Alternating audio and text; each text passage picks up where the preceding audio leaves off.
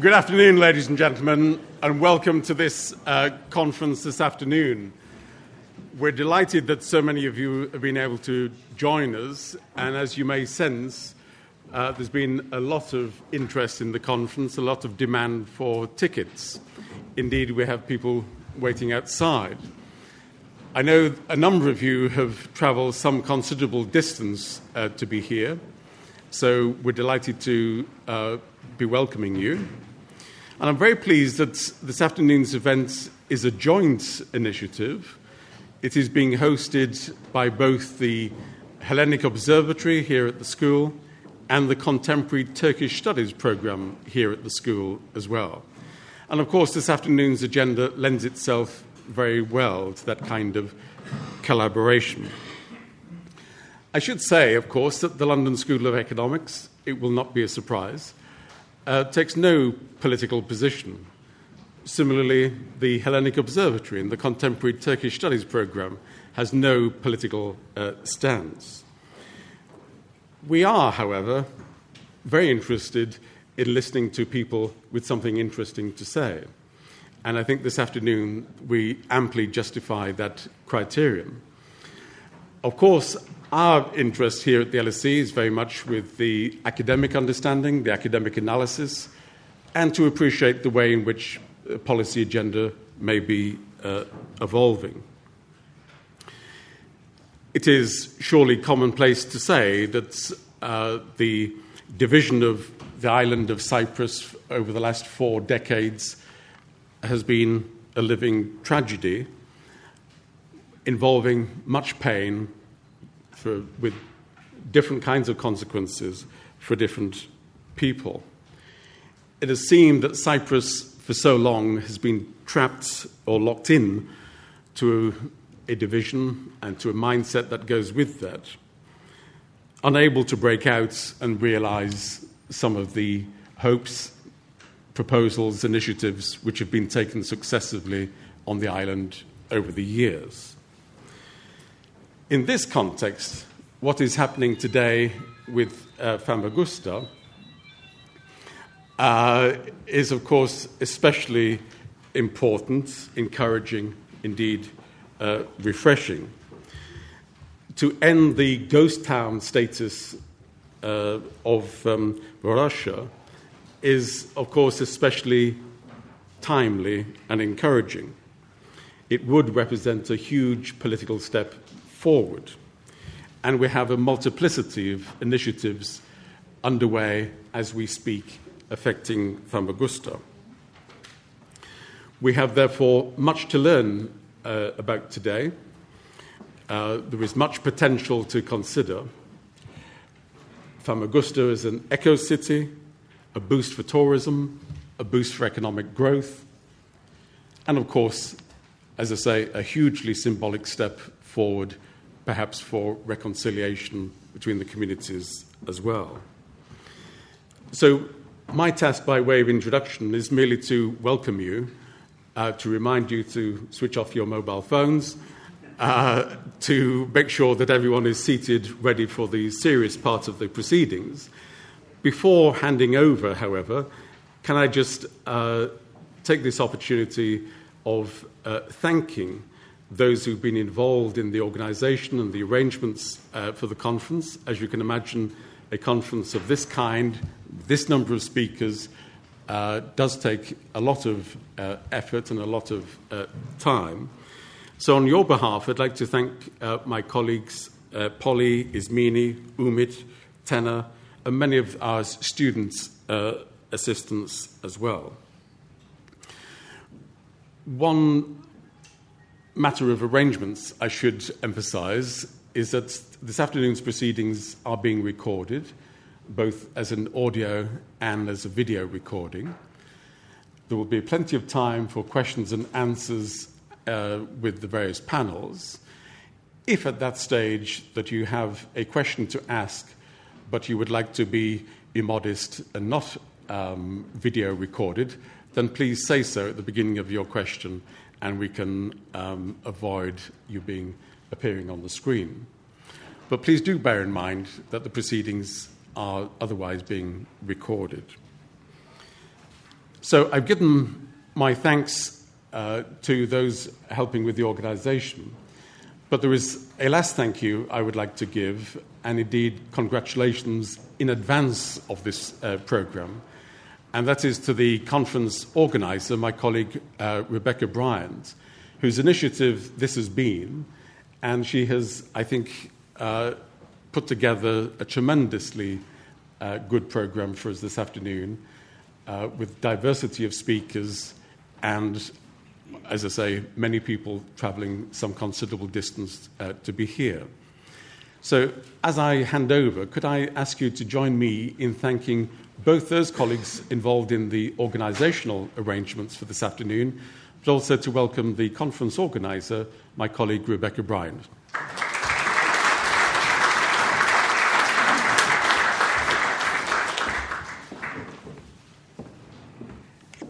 Well, as Kevin said, thank you very much for being here. You, I should say, are some of the lucky ones, since we had at least half as many more people who wanted to attend and could not because we didn't have space, because the LSE, of course, has these pesky things like fire codes that don't allow us to have more people. Now, this conference is a bit different from the usual academic conference, I think. It's different because, apart from, of course, the mix of speakers that we have, this is a conference that also asks us to dream. It asks us to imagine. It asks us to ask, what if? What if Varosha were open to its former inhabitants and Famagusta open to the world? What if the legal owners of properties in Varosha returned? What if the walled city of Famagusta received the attention it deserves as an important site of cultural heritage for the Eastern Mediterranean? What if the entire Famagusta area were revitalized and returned to its former status as one of the most attractive tourist areas in the world? What if Turkish Cypriots and Greek Cypriots were able to work together for the economic revitalization of the whole island? Now, the idea for the conference actually came about with the recent, with the bicommunal Famagusta initiative's recent announcement of a poll that they had taken amongst Turkish Cypriot residents of Famagusta that showed that, correct me if I'm wrong, Mustafa, but I believe it was around 80% of those residents wanted to see Varosha return to its legal owners and wanted to see many of the various changes that we'll be discussing today. And one of our speeches in the afternoon will discuss that. Of course, many people living in Famagusta are tired of the everyday landscape of their lives being dominated by a ghost town, and tired of watching as what was once a famed beach resort decays into the sand. Holding a town hostage is an expensive proposition, and many speculate that a revived Famagusta may hold the key to the economic revitalization of the island as a whole. Groups such as the Famagusta Initiative also hope that the city may provide a model for how Cypriots can work together in the interests of a common future. Now, I had heard for some time that there were discussions, plans, and projects going on regarding the future of Famagusta. But it was only when I began organizing this conference that I realized how many different groups and projects there really are, and how extensive the planning is. As a result, you may have noticed that we have quite a full program. Like you, I'm looking forward to learning today about the research and planning work that's already being done and about what still is needed. This is an opportunity for us to learn, to think together, and to dream. And one reason that Famagusta has captured the imaginations of many people is because it gives us the opportunity to imagine building something anew, building something together. It gives us the opportunity to consider together what we want a joint future to look like, and therefore it gives hope. Now, in asking us to dream in this way, this conference also asks us to hold in abeyance our objections about what we'll have to give and what we'll have to politically compromise. So this conference is not about the politics of Famagusta. All right. And I want to emphasize that because I think, don't need to repeat here many of the tired political arguments that we often hear at conferences on Cyprus. And I'd ask you to leave those behind and to enter this space with those arguments suspended, and instead to think about and talk about the various plans and proposals that we're going to hear today. Now, this then is a space for asking what if, and it's a space in which we want to have a serious discussion that is also an act of imagination and an act oriented towards the future. Of course, that what if includes thinking about both the possibilities and the responsibilities that will arise from any opening. What are our responsibilities to each other and to the future? What are the potential social and ecological consequences of such an opening? As I believe you'll see, we've tried to organize the panels in such a way that you'll get a general sense of many of the various plans that are being made. The first panel concentrates a bit more on issues of town planning and economy. The second panel focuses somewhat more on, let's say, social issues, potential social issues around any kind of opening of Varosha. But I do want to emphasize here that one of the things that we tried to do in organizing the conference was also, despite the title, to take the discussion out of a simple discussion around Varosha and to bring in many more of to bring in efforts that are ongoing now to think about the type of future that we want to imagine when or if Famagusta is once again a bicommunal city. Now, I don't want to take any more time because we do have a full program. I want to say that we will have about 45 minutes at the end of the first panel for questions. The second panel has ended up having an extra paper added to it, and therefore we've had some time taken away from the discussion. In order to make up for that, what we will do is I'll basically forego any kind of extensive closing remarks, and we allow us to continue discussion into that period. But we do need to keep rather strictly to time, so I have to ask the presenters please to forgive us for being rather strict about the time constraints, because we do want to allow the many people who I'm sure will have comments and questions and points for discussion to be able to raise those, because we do want to make this not simply a presentation but also a discussion of various views. So please join me in welcoming the first panel of speakers, and thank you again for your participation today.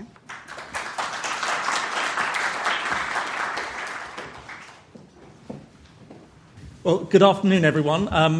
Let me introduce you to the first panel of the afternoon. As Rebecca mentioned, we've got rather a full programme, so I won't take very long to introduce it.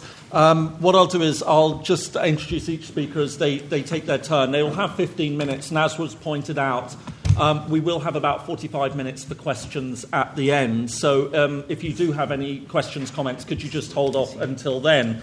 The title of this session is Envisioning the Future. The first speaker we have is George C. Lordos, an economist and businessman, member of the Famagusta Initiative and the Famagusta Eco-City Project.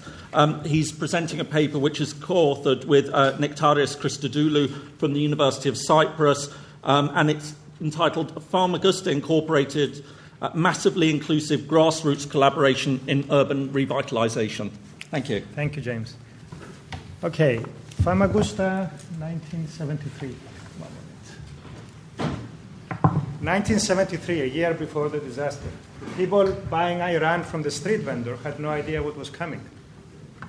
Neither the people dancing the night away in Labyrinthos, in Varosha, or the young families outside the King George Hotel. So now the question is, how does one bring 6 square kilometers back to life for Varosha? For the whole city, how do we save endangered treasures, cultural treasures, heritage of many civilizations? How do we reunite a divided city? We have a big challenge ahead of us in this respect. Nature isn't waiting for us. The walled city and greater Famagusta are in a better shape, of course, than Varosha, much better. But they are not where they could be relative to the rest of Cyprus. Could have a much better future. Now, it used to be that the impulse, not necessarily intended, was that Famagusta might remain a divided city. The emergency action plan of the Greek Cypriot Council for Reconstruction and Resettlement only considered Varosha. Greek Cypriot parametric urbanism competition with university students participating, only Varosha. And the Turkish Cypriot local authorities are assuming that Varosha is a closed military zone and they're only moving forward with the rest of Famagusta. But increasingly, thankfully, this impulse is being resisted through a number of bicommunal initiatives. So we've had the bicommunal Famagusta Revival Project 6 years ago, funded by USAID, which covered the entire Famagusta area. The preliminary urban development study for Famagusta, which is funded by the Council for Reconstruction and Resettlement, it's a Greek Cypriot, if you like, initiative. Again, it's bicommunal and entire Famagusta area. The bicommunal Famagusta initiative vision, and I've got it in yellow because I'll be telling you a lot more about it today as a member of that initiative, also covers the entire Famagusta area. And finally, the Famagusta Eco-City project, 5 different teams of students, Greek Cypriot students, Turkish Cypriot, American students, they are also looking at the entire Famagusta urban area. And the Famagusta Eco-City project, what is relevant with the massively inclusive process here is that they were briefed by 9 different discussion panels.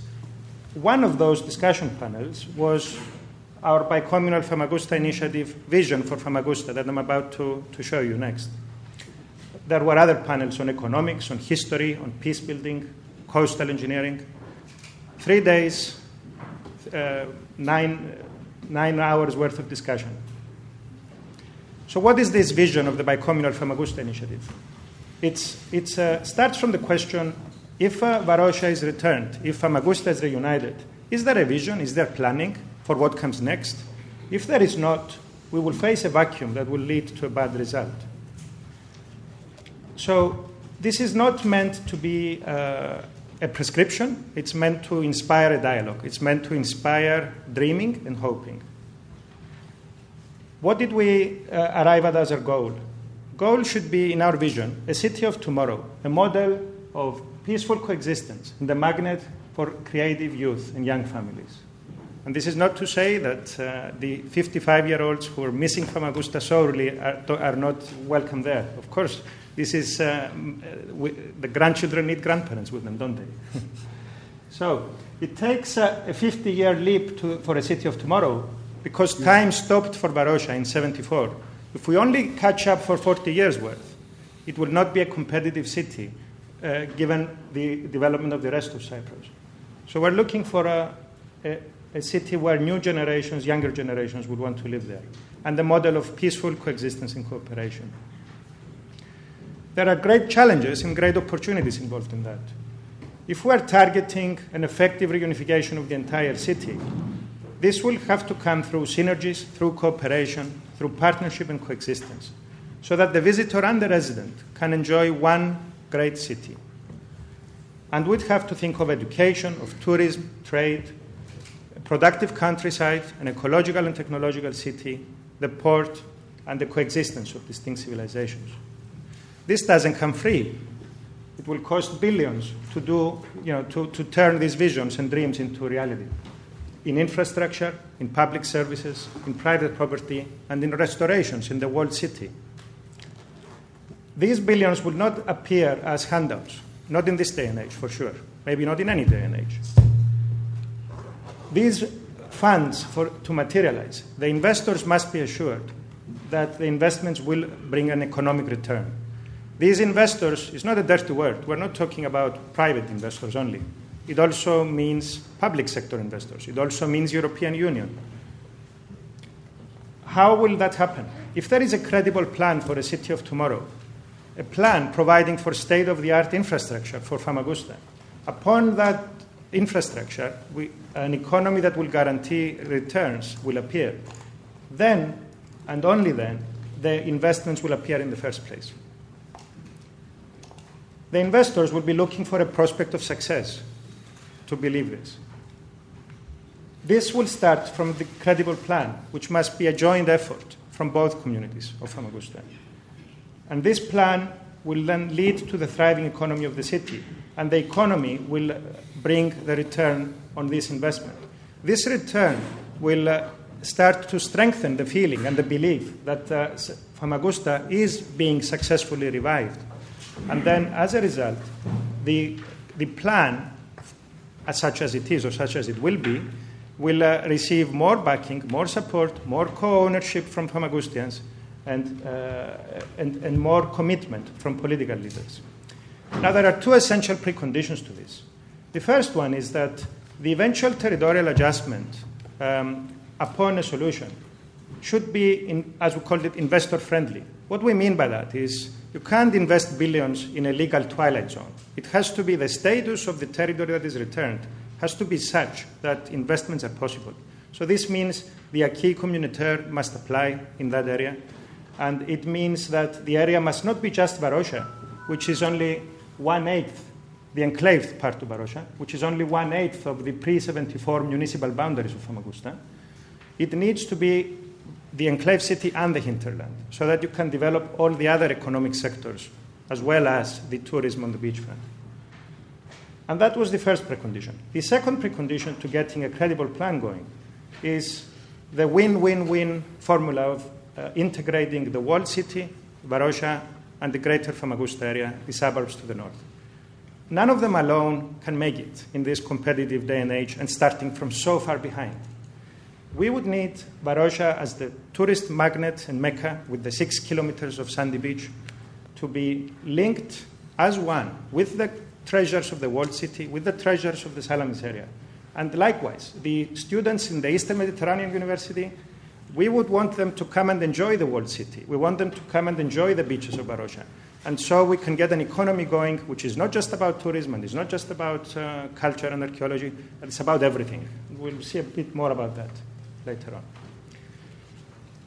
So a complete and credible plan, as we said, is needed. I'm not going to go through all of them now because we'll be going through them as I go through the presentation. But a complete plan would need to think about the beachfront, about the historic city centers of the walled city and of Varosha, about a road network and transportation and public transportation that is fit for a city of tomorrow. It needs to be a magnet for young people, so that means ecology, technology, entertainment. We need, above all, a thriving economy and bicommunal cooperation. The economy will pay for everything, and without the bicommunal cooperation, it just cannot happen. So starting from the beachfront part of the vision, if you like. Eventually, in some way, we will need new modern buildings on the beachfront. Can't just do it with the existing buildings that we have. So this has to happen somehow. But I'm not going to go into details. This is just vision at the moment. The beach of Famagusta is the treasured asset, not only in Varosha, but also further north. It must be opened up, it must be showcased, it must be extended, it must be cleaned, it must have a pedestrian walkway going all the way from Aios Memnonas to the south to Salamina to the north, and passing over and next to the walls of the walled city, so that the tourists can access the whole city. We need recreation and leisure and access on the beach. This is the treasure. We need to use it. Now, how do we get these new modern buildings and all these beach changes and so on? You need to respect the legal owners. Otherwise, you will get so much political infighting that nothing will happen. But on the other hand, you need to get results. So there need to be incentives and deadlines. And deadlines for taking advantage of incentives, so that the owners can freely decide to take advantage of incentives and align themselves with the plan that has been decided for the city by the citizens. And then with free decisions, they will, and guided by the comprehensive plan, we will get a new city and a new beachfront open for business at some point in the hopefully not too distant future. Turning now to the walled city and the historic city centers. The walled city needs to attain the UNESCO World Heritage Monument status to attract investment for revitalization. The treasures in there are so many of them. I'm just highlighting a few of them. St. George of the Greeks, Ravelin Bastion, St. Nicholas Church, and Lala Mustafa Jumi. Othello Tower, Porta del Mare, Seagate. It's endless. They say that there used to be 365 churches in the walled city, one for every day of the year. The old town center of Varosha is also historic to the Greek Cypriot Famagustians. There are many landmarks there which are the urban memory and the connection of these people to the city. These must be respected and protected and preserved, and the roads and the neighborhoods must be restored. Building regulations need to be modernized for earthquake resistance, because we don't want the fate of Salamina to befall Famagusta, do we? We want parks, green areas, public spaces, pedestrian zones, a city that is friendly to pedestrians and not a magnet for cars. We need it to be a magnet for people. We want bicycle and pedestrian lanes and trams so that young families that we want to attract to live in Famagusta can decide that they can do without a car. And this is another reason for wanting to live in Famagusta. We want to think big and think ahead. For a future Famagusta metropolis, it will need to be planned now. The road network, the transportation network, the tram lines in the middle of in the central arteries of the highways, or the main thoroughfares, not highways. Last mile to home is crucial. If we plan that carefully, and there are so many options like small agile buses or bicycles, sidewalks, and multiple options.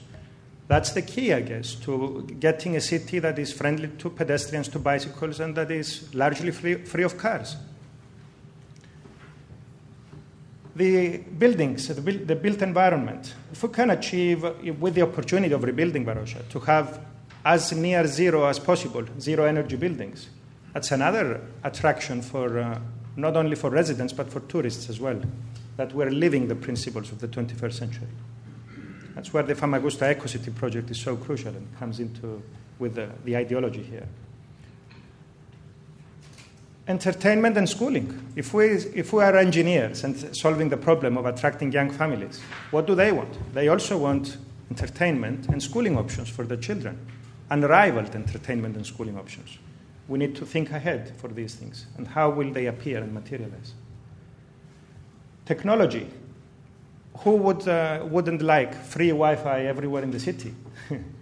Or what we have here in London of an iPhone app which will tell you if the bus is coming now or in 10 minutes, so you know whether it's worth waiting or walking. Now, turning to the economy, it should be centered on tourism, high-end and cultural tourism, but it cannot be dependent on tourism, because that leads to seasonality and it leads to a city that will never take off. We need other sectors, maybe medical tourism, maybe small-scale agriculture, higher education. There's already a great start with the Eastern Mediterranean University in the northern part. We need to expand on that. The new urban technologies that we will use in Famagusta to make it the city of tomorrow, we can then resell them. We can make our Famagusta Valley, if you like, with these technologies. Commerce and services and small-scale agriculture. Now, none of this will happen without the bicommunal cooperation. So 3 key things: joint rebuilding, joint steering committee of the municipalities, and unified transportation systems for the region. The municipal boundaries of 74 could be extended to include the treasures of Salamis, Engomi, and Apostolos Varnavas. And in this way, the access to those treasures will be seamless and easy for the visitor. Furthermore, it's not only the walled city that needs to be protected. These other treasures as well, of Salamis, Engomi, and Apostolos Varnavas. Salamis and Engomi were the ancestors of modern-day Famagusta, after all. Turning to the port is another dimension of important bicommunal cooperation. The port should support the redevelopment of Varosha. It's a key source for materials that will be needed. But then subsequently, it needs to be rethought and redeveloped. The port could become part marina and part passenger cruise terminal. So imagine a beautiful landscaped marina fitting into the existing landscape. and easily accessible to the residents and to the tourists. And cruise ships with the passengers alighting right next to the walled city. This is part of the economic vision of bringing life back to the entire city.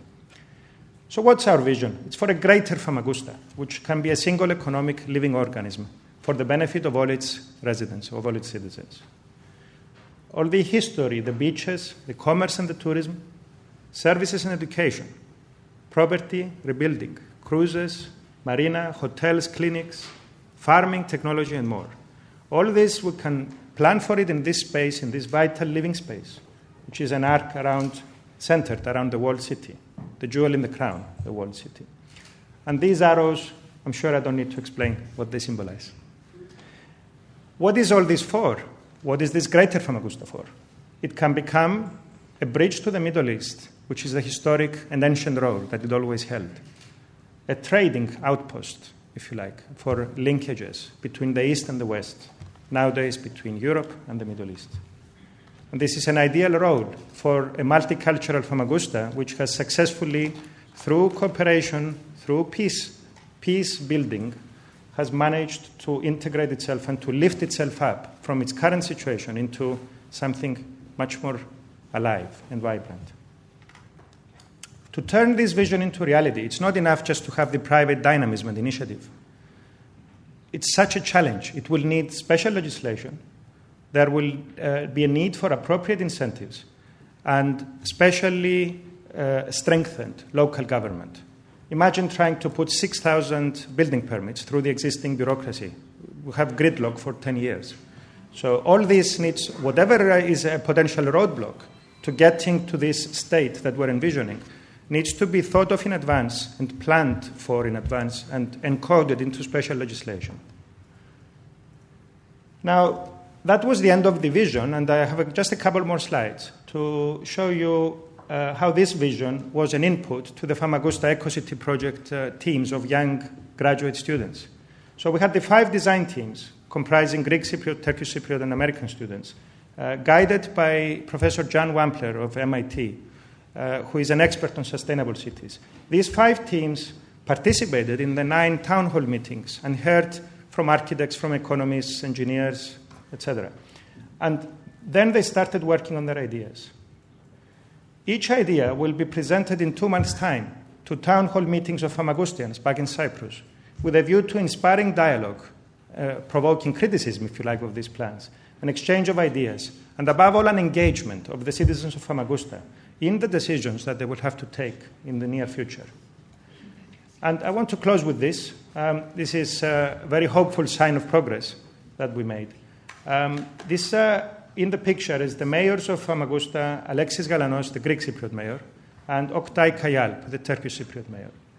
They signed a joint statement on the 10th of December of last year, and in it they said that they will implement this approach in practice by bringing the local authorities and technical experts together to carry out studies on the future development, physical and socio-economic planning of Famagusta's hinterland and create a Famagusta metropolis.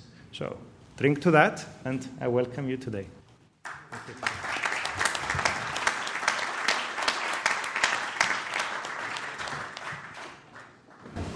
Thank you very much for that. Our next speaker is Symeon Matsis, who is an economist and a member of the Famagusta Initiative, and will be speaking on the economic significance of Famagusta. Good afternoon. Thank you very much for the organizers and for the invitation to be here. It's nice to be here after 47 years again. It's been a long time to return, but it's very welcome. My subject will be to look a little bit at the economic significance of Famagusta. I will give you a little bit of a historical review, some facts about Cyprus in general, because I want to point one particular interesting statistics, and then look at what happened in Famagusta between 60 and 73 and what happened to Cyprus between 60 and 73. How can we describe Famagusta today? And what shape do we envisage the future of Famagusta? Is it going to be a cost, or is it going to be an investment in rebuilding Famagusta? Let me start with some basic facts. Cyprus is a small island, 9,251 square kilometers, 3,520 miles, the third smallest country of the European Union. The only other smaller ones are Malta and Luxembourg. Small in population. 1960, at the time of independence, 573,000. In 2006, the Turkish Cypriots ran their own census. It was 265,100 de facto population. In 2011, the Cyprus government ran its own census, and it showed 840,400. So the estimated population now of Cyprus is 1.1 million for 2011. I don't have latest figures. There has been a very rapid increase of population in the latest years, mostly because of immigration. In actual fact, if you look to the north, the migrants, the students, and Turkish nationals, they are about half of the population, 50%. And this is data that has been shown in a study by Mete Hatay, who estimated the Turkish Cypriot population. In the south, the migrants are 324.1%. So together, what we see is that the two main communities of Cyprus now represent only 69% of the population. Okay, 31% is non-Cypriot. So an important change. If you look at the distribution between the two main communities, it is interesting. It is almost the same as it was in 1960, about 80% to 18%. So that hasn't changed, but the structure of the demographic profile of Cyprus has changed tremendously. Now, in this small world, the microcosm of Famagusta, 35,000 in 1960. It grew rapidly between 1946 and 1960. It was the fastest growing area of Cyprus because of the presence of the military, because of the port, and because of the citrus groves. Excellent beaches, but no tourism. In 1960, there were 24,000 tourists in Cyprus, mostly going to the mountains. There was no tourist capacity in Famagusta. Between 1960 and 73, Cyprus grew very rapidly.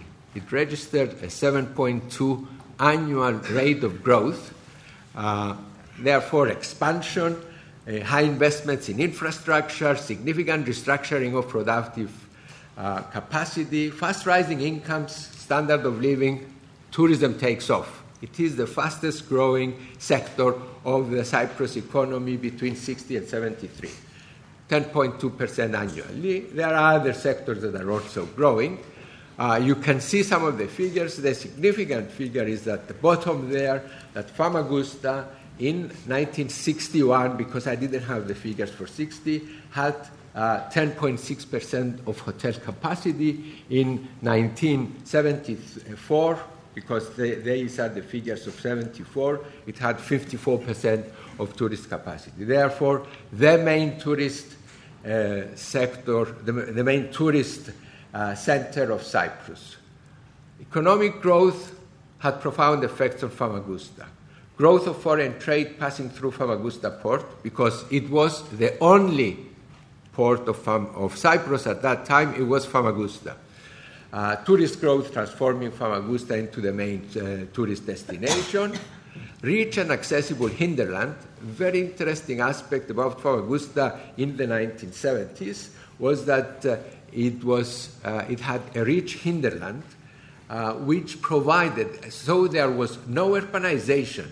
It was the district that had the less urbanization during that period.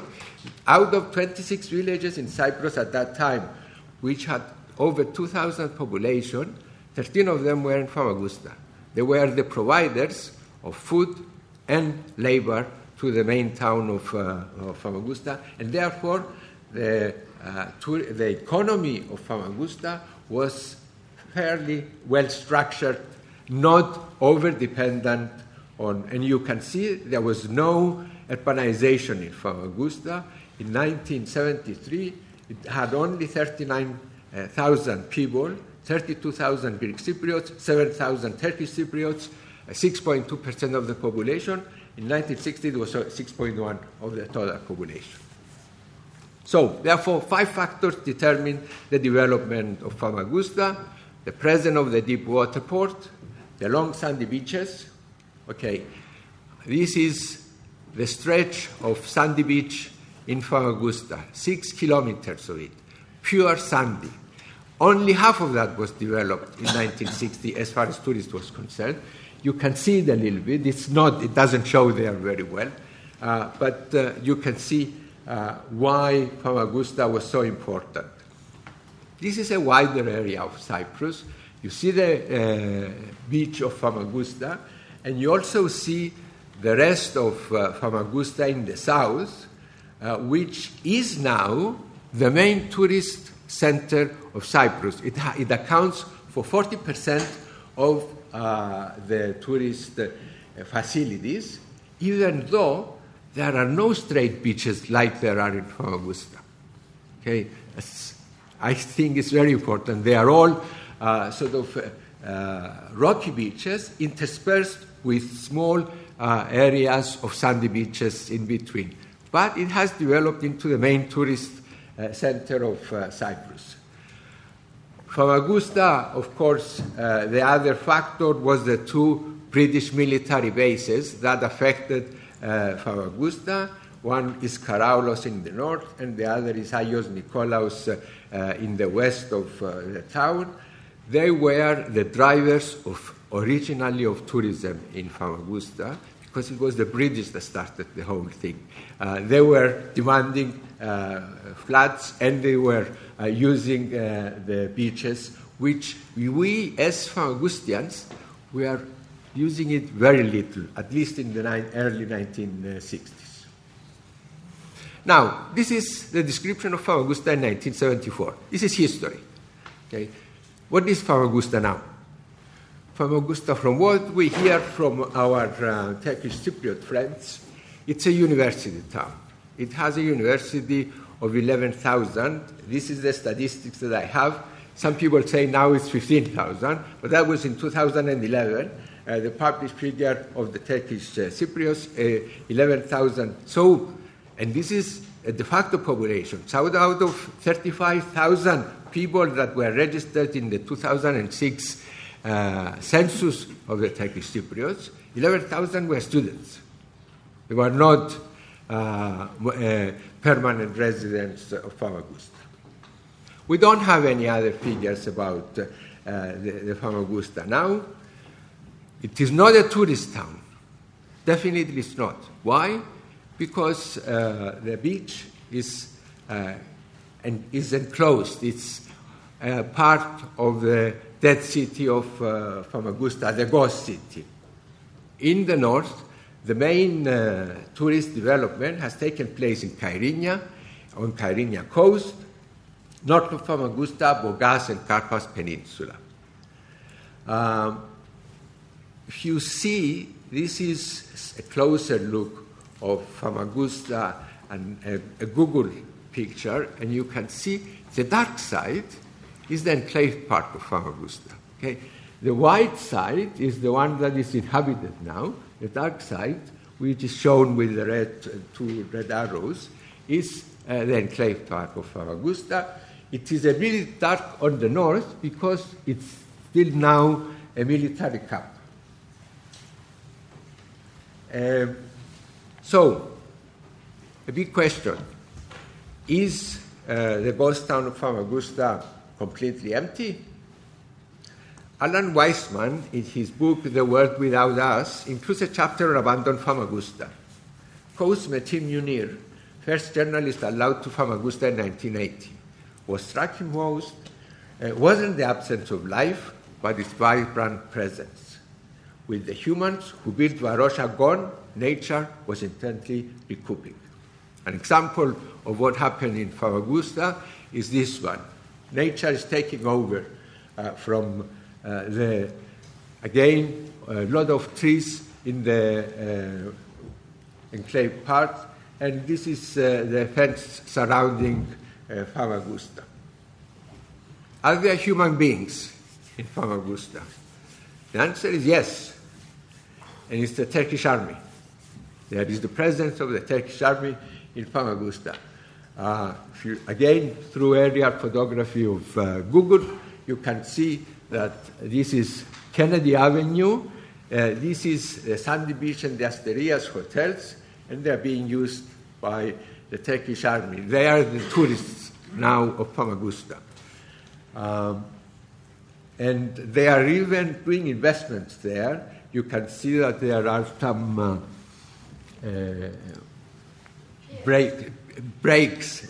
wave breakers. Then, a more recent picture, it shows that they took them away, and now the beach has expanded a little bit, and they have more facilities on the beach. And a closer look of the two hotels. There is a third hotel that is being used also, and this is in the south. You can see it here.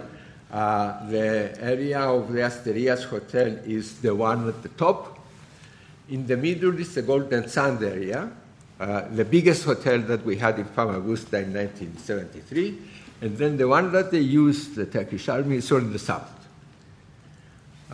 So, what of the future of Famagusta?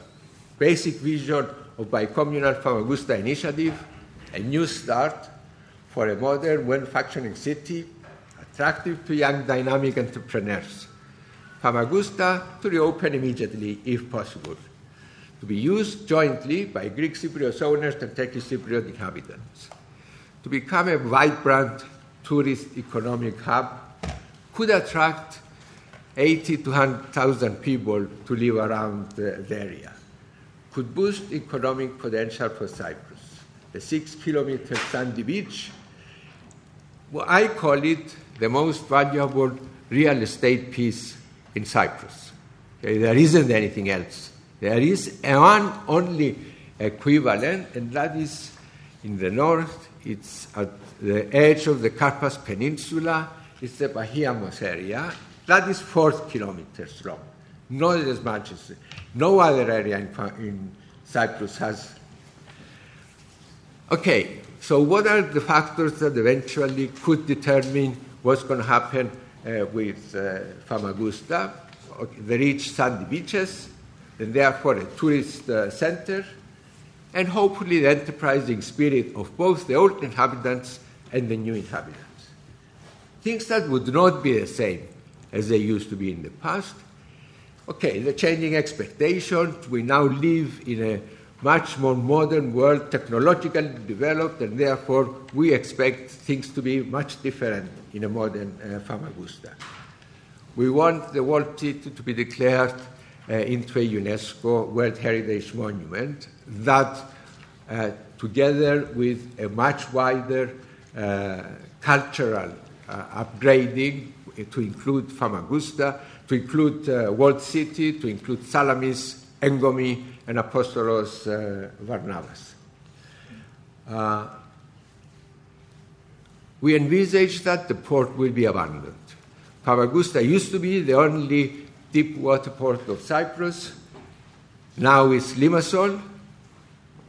We know that it is not competitive. It cannot compete with Limassol, and therefore, not only that, but it cannot live next to a World Heritage Monument. Therefore, we cannot have large cranes next to a World Heritage Monument, and therefore, if that is our dream, then we cannot have a modern port. We want to translate it into a marina and maybe move the port next to the north because of the demands by the Turkish Cypriots. Certainly, the university is the new factor that we can build upon that, and we can combine it with the rest of the economic activity of the town, and they can both complement, and it can become a center of knowledge. We are thinking in terms of Horizon 2020 of the European Union, and Famagusta could serve with that particular horizon. So, lastly, the Famagusta, a bridge between the EU, Turkey, and the Middle East. All this mean a different future for Famagusta, and hopefully we can realize it. Now, what about the costs? There have been 3 estimates of what would be the cost of rebuilding Famagusta. They are what I can call very conservative estimates. They have been done by the Planning Bureau in 2004, just before the referendum, by the Reconstruction Council later, and by the study the day after by 2 Cypriot, 1 Greek Cypriot, 1 Turkish Cypriot, and Fiona Mullen. So they both show an estimate of about 2 billion. But that's very, very underestimate of what we consider to be a total cost.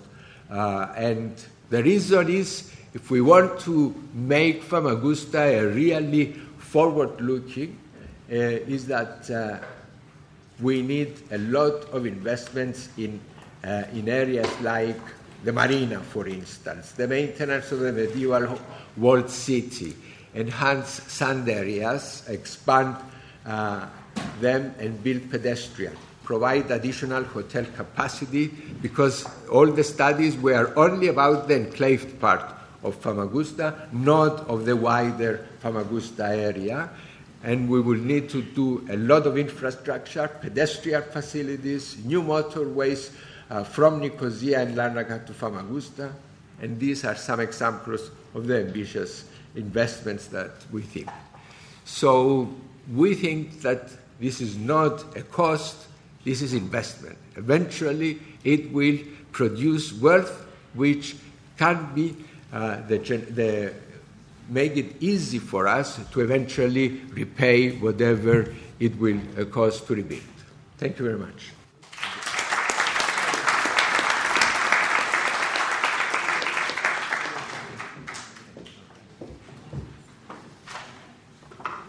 Thank you very much. Our third speaker is Glafkos Constantinides, a sociologist, economist, and urban planner, and he will be speaking on reviving Famagusta, city planning challenges. Good afternoon. I would like, of course, to congratulate the organizers and thank the people who brought me here. I hope they will not regret it, but this is up to your judgment later on. I would like to stress from the beginning that I'm not here as an advocate of a particular line of argument or a particular communal point of view. I'm here to talk as a spatial planner, and as you can very clearly see on the screen, my theme is reviving Famagusta city planning challenges, and there are many.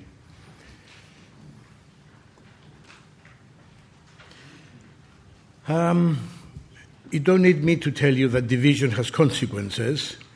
It's not a very docile situation. It's a dynamic condition.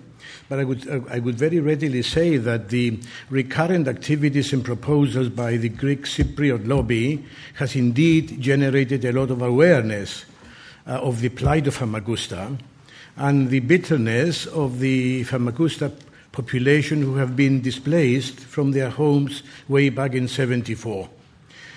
Equally, I would readily also stress that the rather sharp focus on property, human rights, have done what I have said, that it contributed to awareness, but they have disguised a number of very important spatial planning issues which are crucial to the kind of change that we want to deliver in Famagusta. So obviously, talking about the planning challenges, we certainly need to produce a planning approach because it's a very particular planning context we're talking about. And that planning obviously would have to undertake and fulfill and deliver a dual role here. To play the more conventional, if you like, spatial planning role of delivering a set of socio-technical and economic designs for the future, but also as an instrument of continuous dialogue, and it would have to go on and stimulate continuous dialogue because we're talking about stitching a city together. And incidentally, I would draw everybody's attention to the work of Patsy Healy and Yvonne Rydin. They both worked on what we call in planning collaborative planning. And this is the kind of model that actually is needed here. We could talk about what collaborative planning is later on. So there are two overarching challenges in connection with the planning issues here. One is planning change. And the question really here is which objectives are we having in mind? They certainly don't come out of a first-year textbook because it's a particular situation in Famagusta. And of course, the second one is delivering change. What are the mechanisms? What are the institutions that we have to put in place? It's not like planning Peterborough or Liverpool, where the paraphernalia is there. In Famagusta, we have to produce them. So these two main important challenges, I will attempt to explain and present them to you and share them with you under 5 main points. One is we're talking really about a post-conflict divided city. Everybody has been really having this at the back of one's mind. We all know that Famagusta is a post-conflict torn city. And the epithets like dead city, ghost city make reference to that subtly, but this has to be discussed and brought to the forefront. What are the issues? There are, of course, opportunities and constraints for the future that George and Simon have already alluded to. We certainly have to put together a planning approach, which, as I said earlier, cannot come out of a textbook. It has to be developed from the ground up. A lot of thinking has got to go into that and put it all together. The greatest issue of all is the problem of delivery, deciding what needs to be done. I think George Lordos spoke very eloquently on that. But what are the institutions and the channels of delivery? That's a tricky issue for planners. Finally, I would have a comment to make about eco-cities, but I would like to leave that at the end.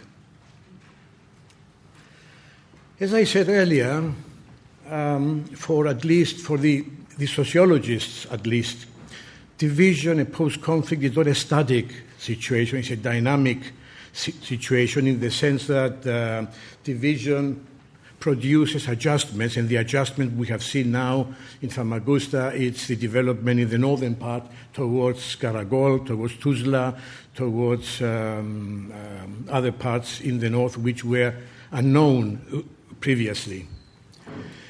So there are spatial adjustments following division, and there are also, further down the line, there are social responses. The entire Cypriot society has responded to this.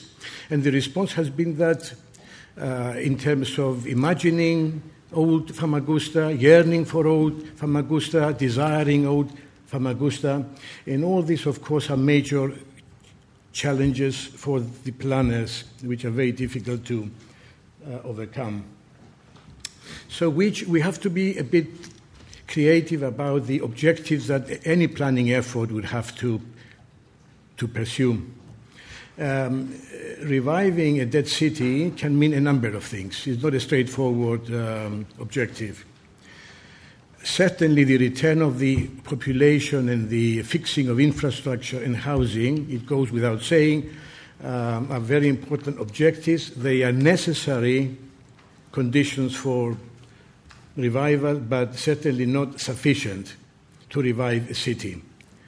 Bringing Famagusta back together again like Humpty Dumpty It's certainly a desirable objective. Don't get me wrong. I'm just identifying more and highlighting the challenges rather than the opportunities. But there are also a few constraints that the planners would have to struggle with. When I spoke earlier about adjustments, this is one adjustment. You can see here the enclosed area of Varosha. This is what Symeon showed earlier, totally dark when you look at it from the Google. But the area north of that this is apparently a land use map of the northern part of Famagusta, the reaction, if you like, which has sprawled north and northwest towards Tuzla and towards Salamis. So again, the planners would have to take that into account. There's a very important sociological issue that I would like to digress into. It's what the sociologists call the question of meaning. When the Famagustan people will return to Varosha, Marash, they will bring with them a reality which has been constructed all these years in response to the division. That's why I said that division is a dynamic situation. The reason I mention this is because the kinds of realities that people have been constructing all these years about Famagusta since 1974 will have an important influence on a number of key issues that George and Symeon have alluded to earlier. For example, people talk about the reconstruction of Varosha. Of course, it's a necessary step towards reviving. But are we talking about reconstruction or are we talking about renovation? I've heard both points of view. I have interviewed many people from Famagusta, and some say the area is dilapidated, the infrastructure has gone bad, you cannot recycle the buildings there because the piping and all the technical infrastructure is not much use. But some other people say this is how we would like Famagusta to remain. We would like to revisit that area as city in the mind. There is a city in the mind and the city on the ground. So we have to discuss this a little bit. The discussion that has gone on for years about Famagusta has not included that on the cards. It wasn't on the debate. So it has to be done. Retaining existing buildings is one option, but then coming up with a fresh urban design concept like George Lordos mentioned, it's another attractive option. How do we choose between these two? We have to actually discuss this a little bit, not necessarily now, but at some point in the future. Living together in a new city? Question mark. Some people would like to do this. Some people would like to choose the other option of living apart. But I would say that living apart, it may be tolerable, but they have to learn from one another through collaboration. That's why the idea of collaborative planning is very important. So the objective which I would propose and put forward for Famagusta is really reviving Famagusta as one city, no doubt about it, but it has to be combined with an imaginative governance mechanism in place which would make diversity an important part of that governance system. Diversity is a selling point. Diversity is what makes cities rich. There is no single city in the world that is united or unified. All cities are diverse, culturally, economically, socially, poor, rich, So diversity is a very important recipe to follow for Famagusta. It seems to me, at least. And the contention which I would put forward is that spatial planning, despite many challenges, can and will contribute to the development of this particular planning culture and planning context.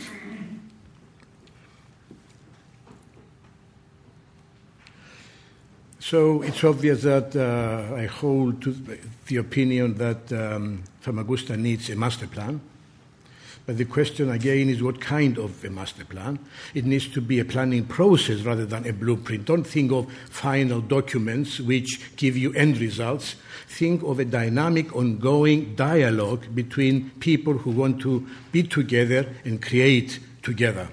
And this is an ongoing, and this is the modern approach to planning. Planning is no longer land use planning of the 50s. It's a process which builds up attitudes and desires and abilities and capacities for cooperation. Fine, okay. So Famagusta being part of Cyprus, which is currently unfortunately divided, the planners don't get much assistance from higher level documents, what we would call national documents. The Turkish Cypriot colleagues and Layik will talk about this in a minute. Shows what the planning proposals and the opportunities are in the northern part, and you can see that Famagusta is being there at the corner. No city can realize the potential that George and Simon mentioned earlier if you are stuck in the corner. Right.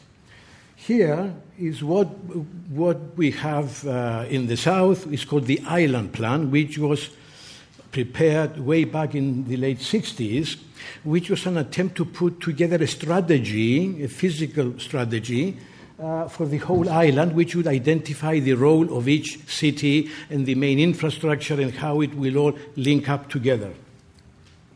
But this is grossly out of date. So we need a new island plan. So really, the planners there have to innovate. Again, this is the plan of Famagusta of the early 70s. With all the respect of the people who have worked on this, is useless. Why? It's useless because it was based on the Buchanan environmental areas concept, which was then in currency, but it's been prepared by the experts top down. There was no dialogue, no discussion, no evaluation of opportunities, of options. It was done there. Simply a map with colors identifying housing, industry, commerce, blah, blah, blah, and a few lines showing the road network. Big deal, I would say. So this is a bad example. A possible alternative, which I think is we have to start off with, is, if you like, a model like this, which would identify the main drivers. And although we have talked about the port and education and tourism, this is how I would visualize the starting point of such an effort. These are what I would call the drivers of change, to conceptualize the whole of Famagusta and see what are the comparative advantages and what are the merits and what are the resources which would drive change forward. I tried to ground this on a map just to show that it's not just a fantasy, but this is again how it can be at a certain level of abstraction. Tourism, obviously, the area here, which is now a dead city, or a ghost city, to borrow from the Eco-City and the initiative, that may concentrate the tourism activity. The area up here has a certain activity going on associated with education, student housing, student consumption, and spending patterns. Evidently, heritage, the old city, a very important resource. Further to the south of the heritage of the old city, we have here, there is in place, although not very, not ready in place because of the infrastructure dilapidation, there are all the central area facilities, which together with the heritage, symbolically, they suggest that the city could be stitched together, and this would be a magnet for a unified city. Here, of course, there's a lot of potential for agriculture and manufacturing. Coming back to what Simon stimulated my further thinking to say, heritage is very important. It pulls people together. It's an alternative to sea, sun, sex, whatever. Heritage is very important. And I would say that currently the Technical Committee on Cultural Heritage, on which I'm very proudly member of, has received the financial assistance from the European Union, which I acknowledge with great enthusiasm and gratitude, to do basic restoration works on Ravelin, the Landgate, Martinengo, and the Othello Tower. So Famagusta would have also that attraction to highlight. This is very briefly how I would suggest to develop the first steps for a master plan for Famagusta. You have here the main actors. The main actors basically, and we have the private sector, who are the driving force of development. We have here the public sector, or if the expression is controversial, non-private sector. There have to be some kind of government there. The community and civil society is also very important here. And we all have these poor devils here, the future generations, who have their rights and their options of exercising their own judgment without our own options being prejudicial upon their choices. This is okay from a textbook. But here there is an attempt to correspond that with the elements that comprise a living city. We have here, as George Lordos said, private investment is very important. We have real estate and business development. Famagusta will have to pick up where it left off. It has to be developed under the initiative and the success of the private sector, who will risk their capital and their initiative. And this is how urban design can guide that. The public sector, we have to look at public sector investment, infrastructure, and governance. Here it's very important to do engagement, mobilization, but also the community is what creates markets for to use and consume the output of the private sector up there. If there is no community there, the output of the investment will not be taken up. But okay, this is a kind of a catalogue. The question is, what are the planning issues? Now, the planning issues is that to encourage private sector articulation and investment, we need an enabling planning framework. For the public sector, we need a funding strategy, because 2.5 billion will not come from a helicopter. We need a capital investment program to articulate that. For the community, we need active stakeholders and an engagement process. And this is very important, the environmental aspect, the environmental quality, the environmental options for the future. And here we need very strong controls. And that's why, instead of talking about eco-cities, we talk about sustainable development, as it's been defined by UN Habitat, by the European Union, and a number of other institutions. Okay, this is the planning issue, but what about the institutional issues and the organizational, the instruments which will deliver the output? Here I come down with a proposal, which of course it's arguable, controversial, but it's up to us to discuss it. Famagusta will need a development company, like the one that has been tried in Liverpool, in Sheffield, in Manchester. I acknowledge there's a different context, but who is going to take over the coordination of all this effort? Who is going to do the funding? Who is going to do the budgeting? Who is going to do the planning teams and the technical teams and the publicity and the visioning? So I think we need a development company there for Famagusta. That particular development company will have a very long menu of tasks to do. It will coordinate the effort. It will liaise with the stakeholders. It will undertake financial feasibility studies. Will do a number of things that you can see on the screen. I can see James looking at me. Right. Finally, I would say that there are homegrown examples. In the example of the master plan, I cannot really talk enough about this, but Layik will take over from next, and she'll talk much more about this. This is an example. This is the buffer zone here, dividing Nicosia. This is the southern part of Nicosia. This is the northern part of Nicosia. A project has been able to produce this quietly and confidently, and it has been a success. There are also limitations, and these are the joint projects that this team has been able to put together and deliver some very important results. But there are also limitations and problems.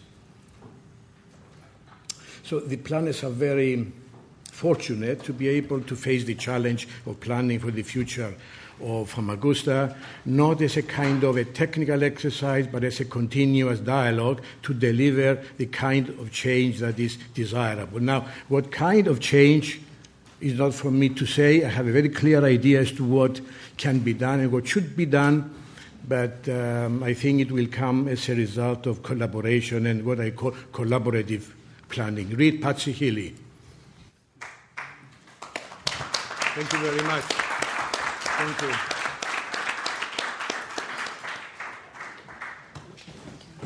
Thank you.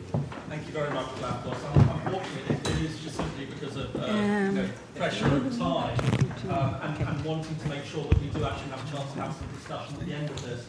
The next speaker is Layik Topcan, who is a town planner, and she will be talking on the subject of from separation to integration, making one city out of two. Good afternoon. First of all, I'd like to thank you to LSC to organize such a thing and giving me opportunity to just address you people here. It's a privilege to be in such a high academic institution and share our opinions here. Well, this conference is not about when Varosha is going to open. It's a rather technical discussion how the future of Famagusta will be shaped and integrated together with the Varosha and rest of the area, greater area. My colleagues have talked about a lot of things. I think there's nothing left for me to say. But and they all share the common thing, and what I am going to say is mostly what they have said. I hope you will find something different that they have said.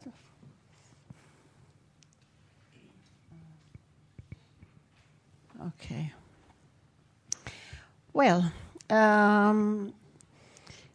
at the 51st year of failed of Greco-Turkish state of Republic of Cyprus, and the 4th year after the Varosha area was fenced.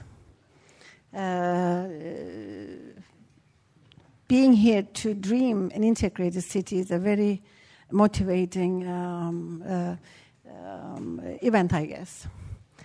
And coinciding this conference with this contested city, with the new initiative for negotiation process is also another motivation. Well, the opening of ghost town of Famagusta, Varosha, the island's sleeping beauty, is an opportunity to pave the way towards an economical and social integrated city, a model for reconciliation and peace building with an international role in the region.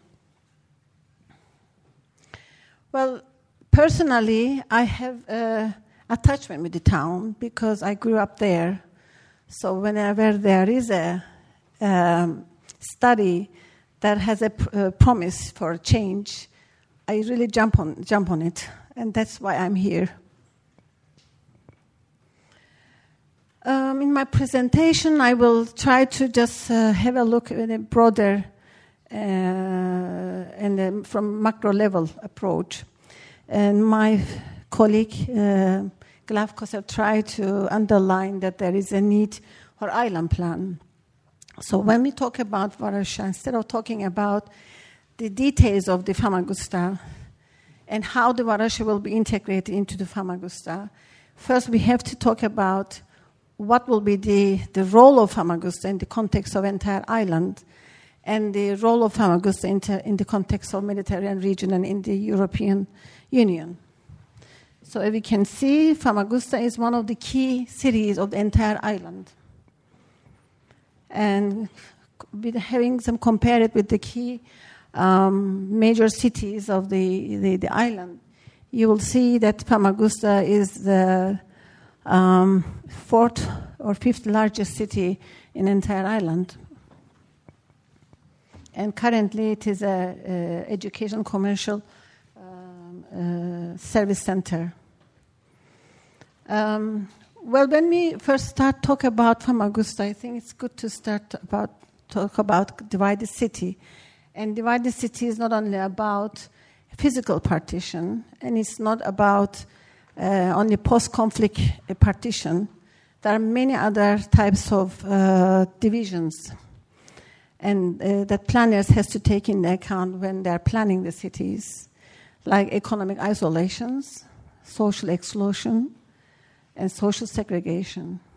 And in two cities of Cyprus, Famagusta and Nicosia, there are two cities that is physically partitioned, and it will always be shared cities, but we have to be very careful not to create such a cities, even if we have unified it. Make sure that we will have social cohesion and economic integration. Well, we have a case study that my colleague have shown you, that Nicosia Master Plan was one of the pioneering projects in Cyprus, which was actually initiated by early 70s by two visionary mayors, Lelos Dimitriadis and Mustafa Öngün. It was a privilege for the Cypriot planners to work together. It helped us to develop different culture of cooperation. The Nicosia Master Plan is basically based on how the city will be unified in spatially. There's nothing about how the city will be integrated socially and economically. So I think we have to learn something from this example when we think about Famagusta.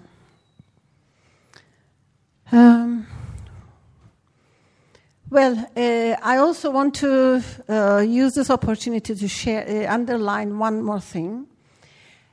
Since we are the Cyprus issues and at the negotiation table now, and we are hoping that reach a solution soon, there was nothing in Annan Plan about how the shared cities or shared capital of Cyprus, United Cyprus, will be administered, how the urban development will be managed.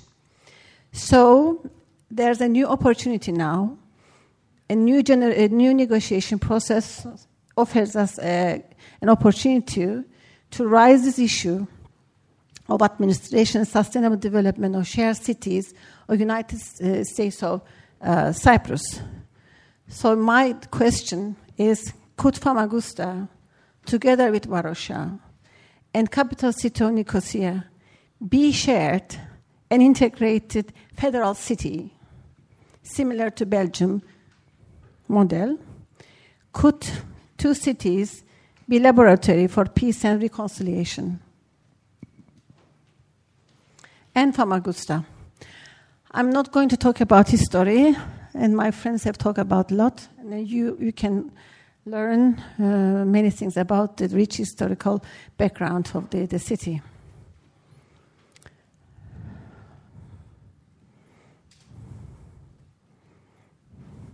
Well, let us just have a glance to the population. When we talk about Famagusta, it's not about the limited boundary, only Varosha and the walled city and Karakol and Sakarya.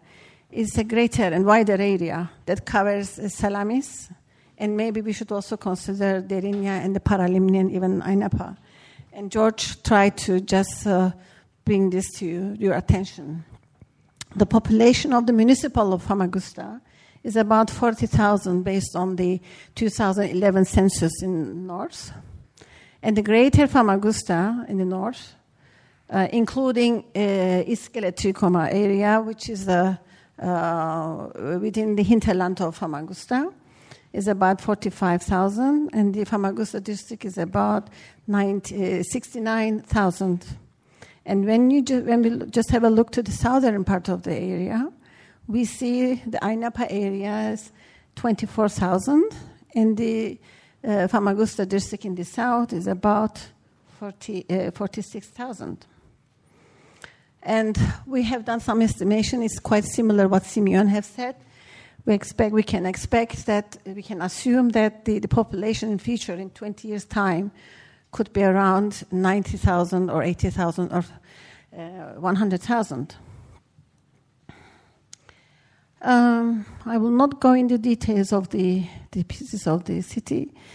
So let's see the comparison of the economy.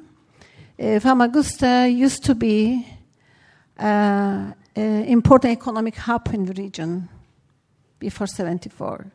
And after 1974, the economy declined. And it was a main tourism destination. After 1974, tourism went down due to reason that city have lost connection with the sea, and also some other parts became better destination for the tourism activities. Port was one of the important port in the Mediterranean area, because due to the economic isolations, ports have lost their importance. And until the university was opened after 1974, city was really fast suffering from economic problems. And university have brought in a very important dynamism to the city. And currently, it enjoys industry based on tourism, not tourism, services and education. And there's one free port, which is also one of the economic activities in the city. When we look to the tourism, in Famagusta, there is sleeping, nearly 10,000 bed capacity there. In the north of the Famagusta, there's 400 bed capacity. And when we look to the southern part, that includes Aynapa, it's nearly 53,000 beds. So imagine the total beds that can be considered in future.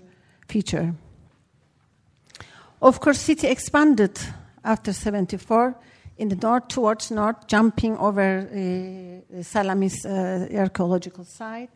And this map is from the Korean coverage map from the Eurostat, Euro Environment Agents. And it shows, the reds are showing how the city expanded towards north and towards south. So this is a challenge to just manage the urban sprawl in the area. So, with 40,000 population, 2 universities, walled city, and the segregated life, with rural, intellectual, and urban population in the Famagustians, and city expanding towards beyond the limits of the city, and the ignorance of Varosha town, with a lot of potential sleeping there, is the challenge in front of us to decide on the future development of the city.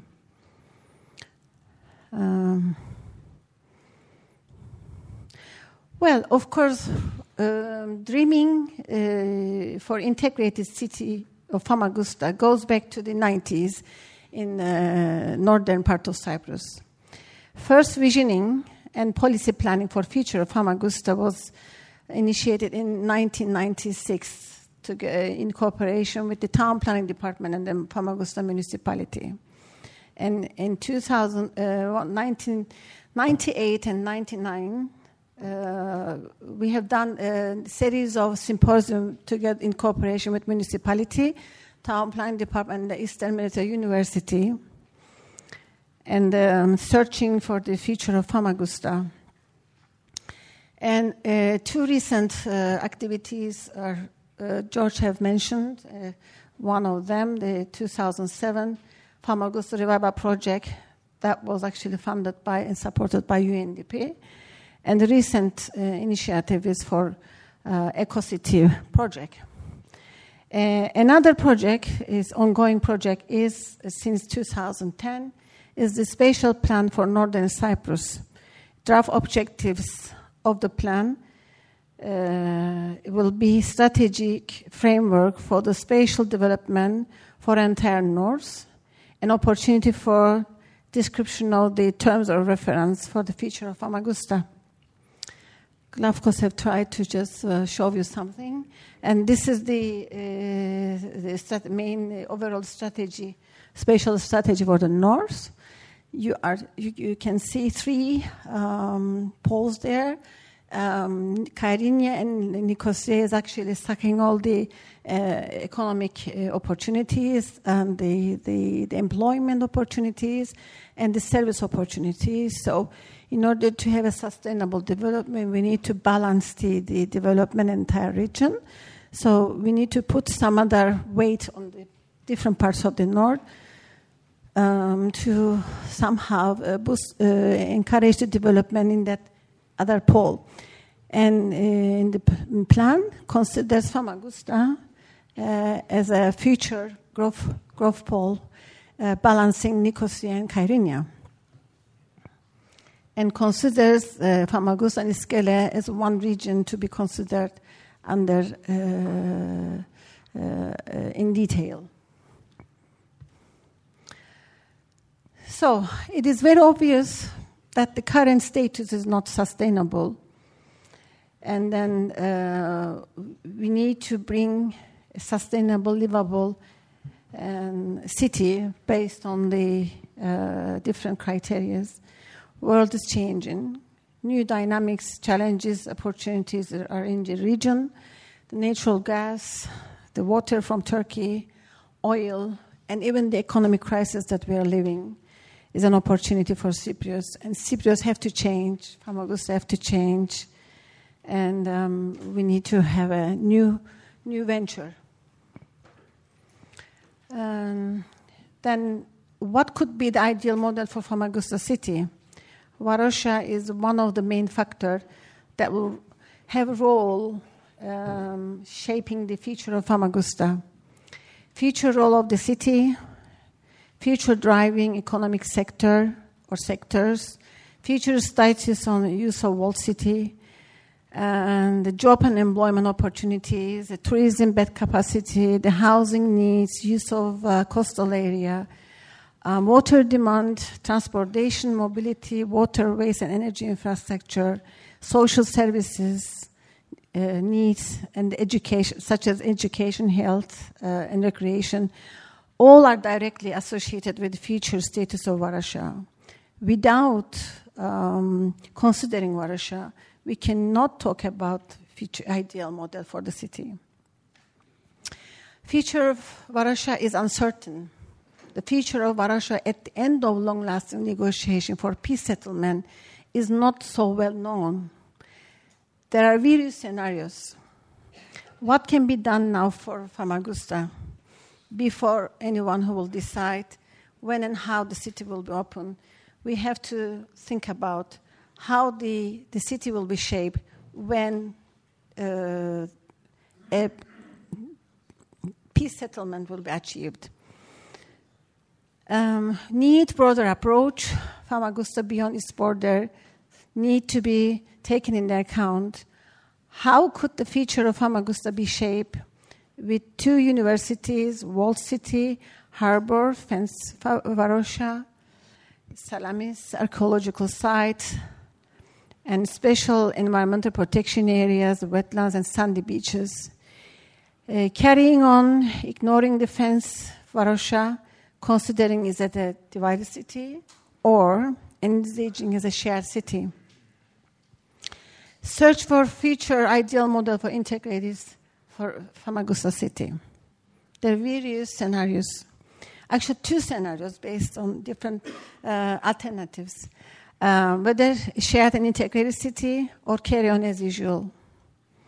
And we can see 3 visions. One actually generated in late 90s, a multicultural, multi-sectoral, polycentric, and well-planned city. A city open for economic, social, functional, spatial integration with Varosha. And second alternative was, which is a very challenging one, a European city strengthening international role. Famagusta would be an international city under EU free zone, having a unique role similar to the Brussels and Strasbourg, a permanent seat for a EU institution representing the common culture of the European family. And Famagusta be the UNESCO heritage. And the third vision comes from the EcoCity project. So, what would be the future role of integrated Famagusta? The role may be established in the context of the national and regional planning.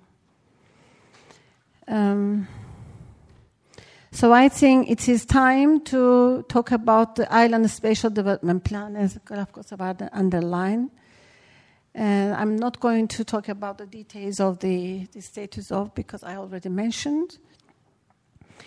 And challenges to plan and design the future development of the city with international and profile. Planning shapes the places where people live and work. If the planners, as the managers of the space, what if the planning approaches, decisions have effect on how the cities and shapes the planners can shape the future positively or negatively. If positive, then the result will be good. If it is negative, then the cities become loses people, an economy, and the value. So I'm sure I'm just going behind the time. It's more important. The challenge is how to make this happen. Whatever the design would be, it is so crucial to avoid talking about only the particular characteristics of the future city, whether the future Famagusta would be an eco-city or eco-cultural city or another type of city. Adopting a proactive, participatory, inclusive process based on cooperation that will pave the way towards sustainable partnership. Searching ways and means, ensuring the citizens of Famagusta would work together to attain the shared goal and the benefit from common idea of integrated city is more important than talking about the model of integrated city. There is a need for paradigm change. We need new perspectives, dreams, knowledge, creativity, and motivation in order to find new ways of develop the city. New process for dialogue should be developed for Famagusta, building bridges, culture of cooperation, collaboration for urban development is a must for an agreed, workable, sustainable integration. Construction of a unique model of procedures and mechanism for the mediation of the conflict among the different groups of the stakeholders and between the two communities, Turkish Cypriots and Greek Cypriots, is a prerequisite for success of any future city model. Process must be locally owned. It should be inclusive, and it should build trust. And then how the process is managed, how the engagement of the sides carry out will be determined in large part of the success of the initiative. So I'm calling for cooperation. Cooperation is about reconciliation and realization of the potential. So let's join our forces and move to the work together to make one an integrated shared city out of two. Thank you for listening.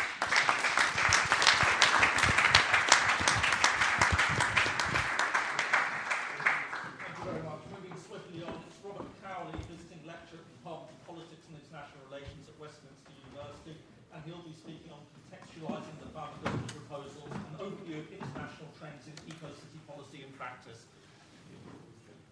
Okay, thank you. I'm not sure if we're holding the microphone in our hands or putting them in there. Better in there, huh? Okay. All right, so I'm going to move right away from the subject of Famagusta itself. In fact, I'm barely going to mention it. What I want to talk about today is this phenomenon of the eco-city more generally, internationally. What does the concept mean? I'm going to try and outline some of its contours. And I guess I should sort of explain. I'm part of the International Eco-Cities Initiative at the University of Westminster, and we look into this phenomenon of the eco-city. But it's really an umbrella label for us. It covers a lot of very, very varied initiatives all around the world that go under all sorts of cognate names, such as the eco-metropolis, solar city, low-carbon city, etc., etc., etc. They all have two elements in common, really. The first one points to some sort of eco-ness or sustainability, environment, or some sort of forward-looking technology. The other part points to a town, city, metropolis, so they're asserting their urbanity in this respect. And this juxtaposition of eco and city is somehow tantalizing for us.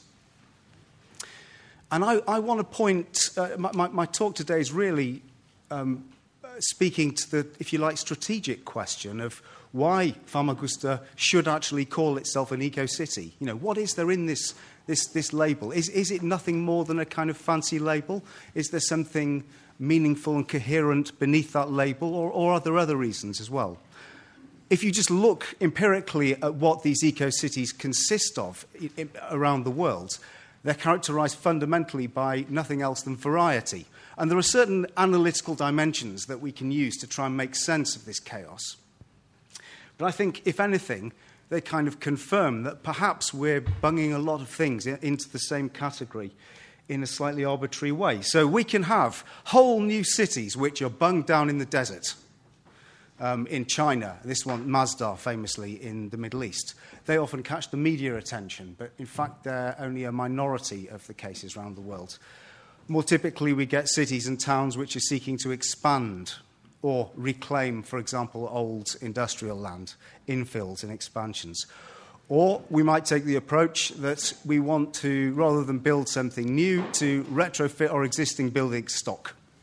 That might take the form of refitting buildings to be more energy efficient, introducing cycle lanes, district heating systems, reclaiming public spaces, education schemes, all sorts of stuff. So are we thinking of three different things here and calling them all an eco-city?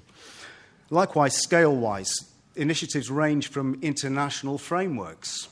This one's by the World Bank, Eco-Squared Cities, through to national policies and competitions, incentive schemes. China, every year, the two separate ministries in China run a competition for local authorities to gain the title of eco-city. Interestingly, each one of them uses a different definition of the eco-city, and these change over time.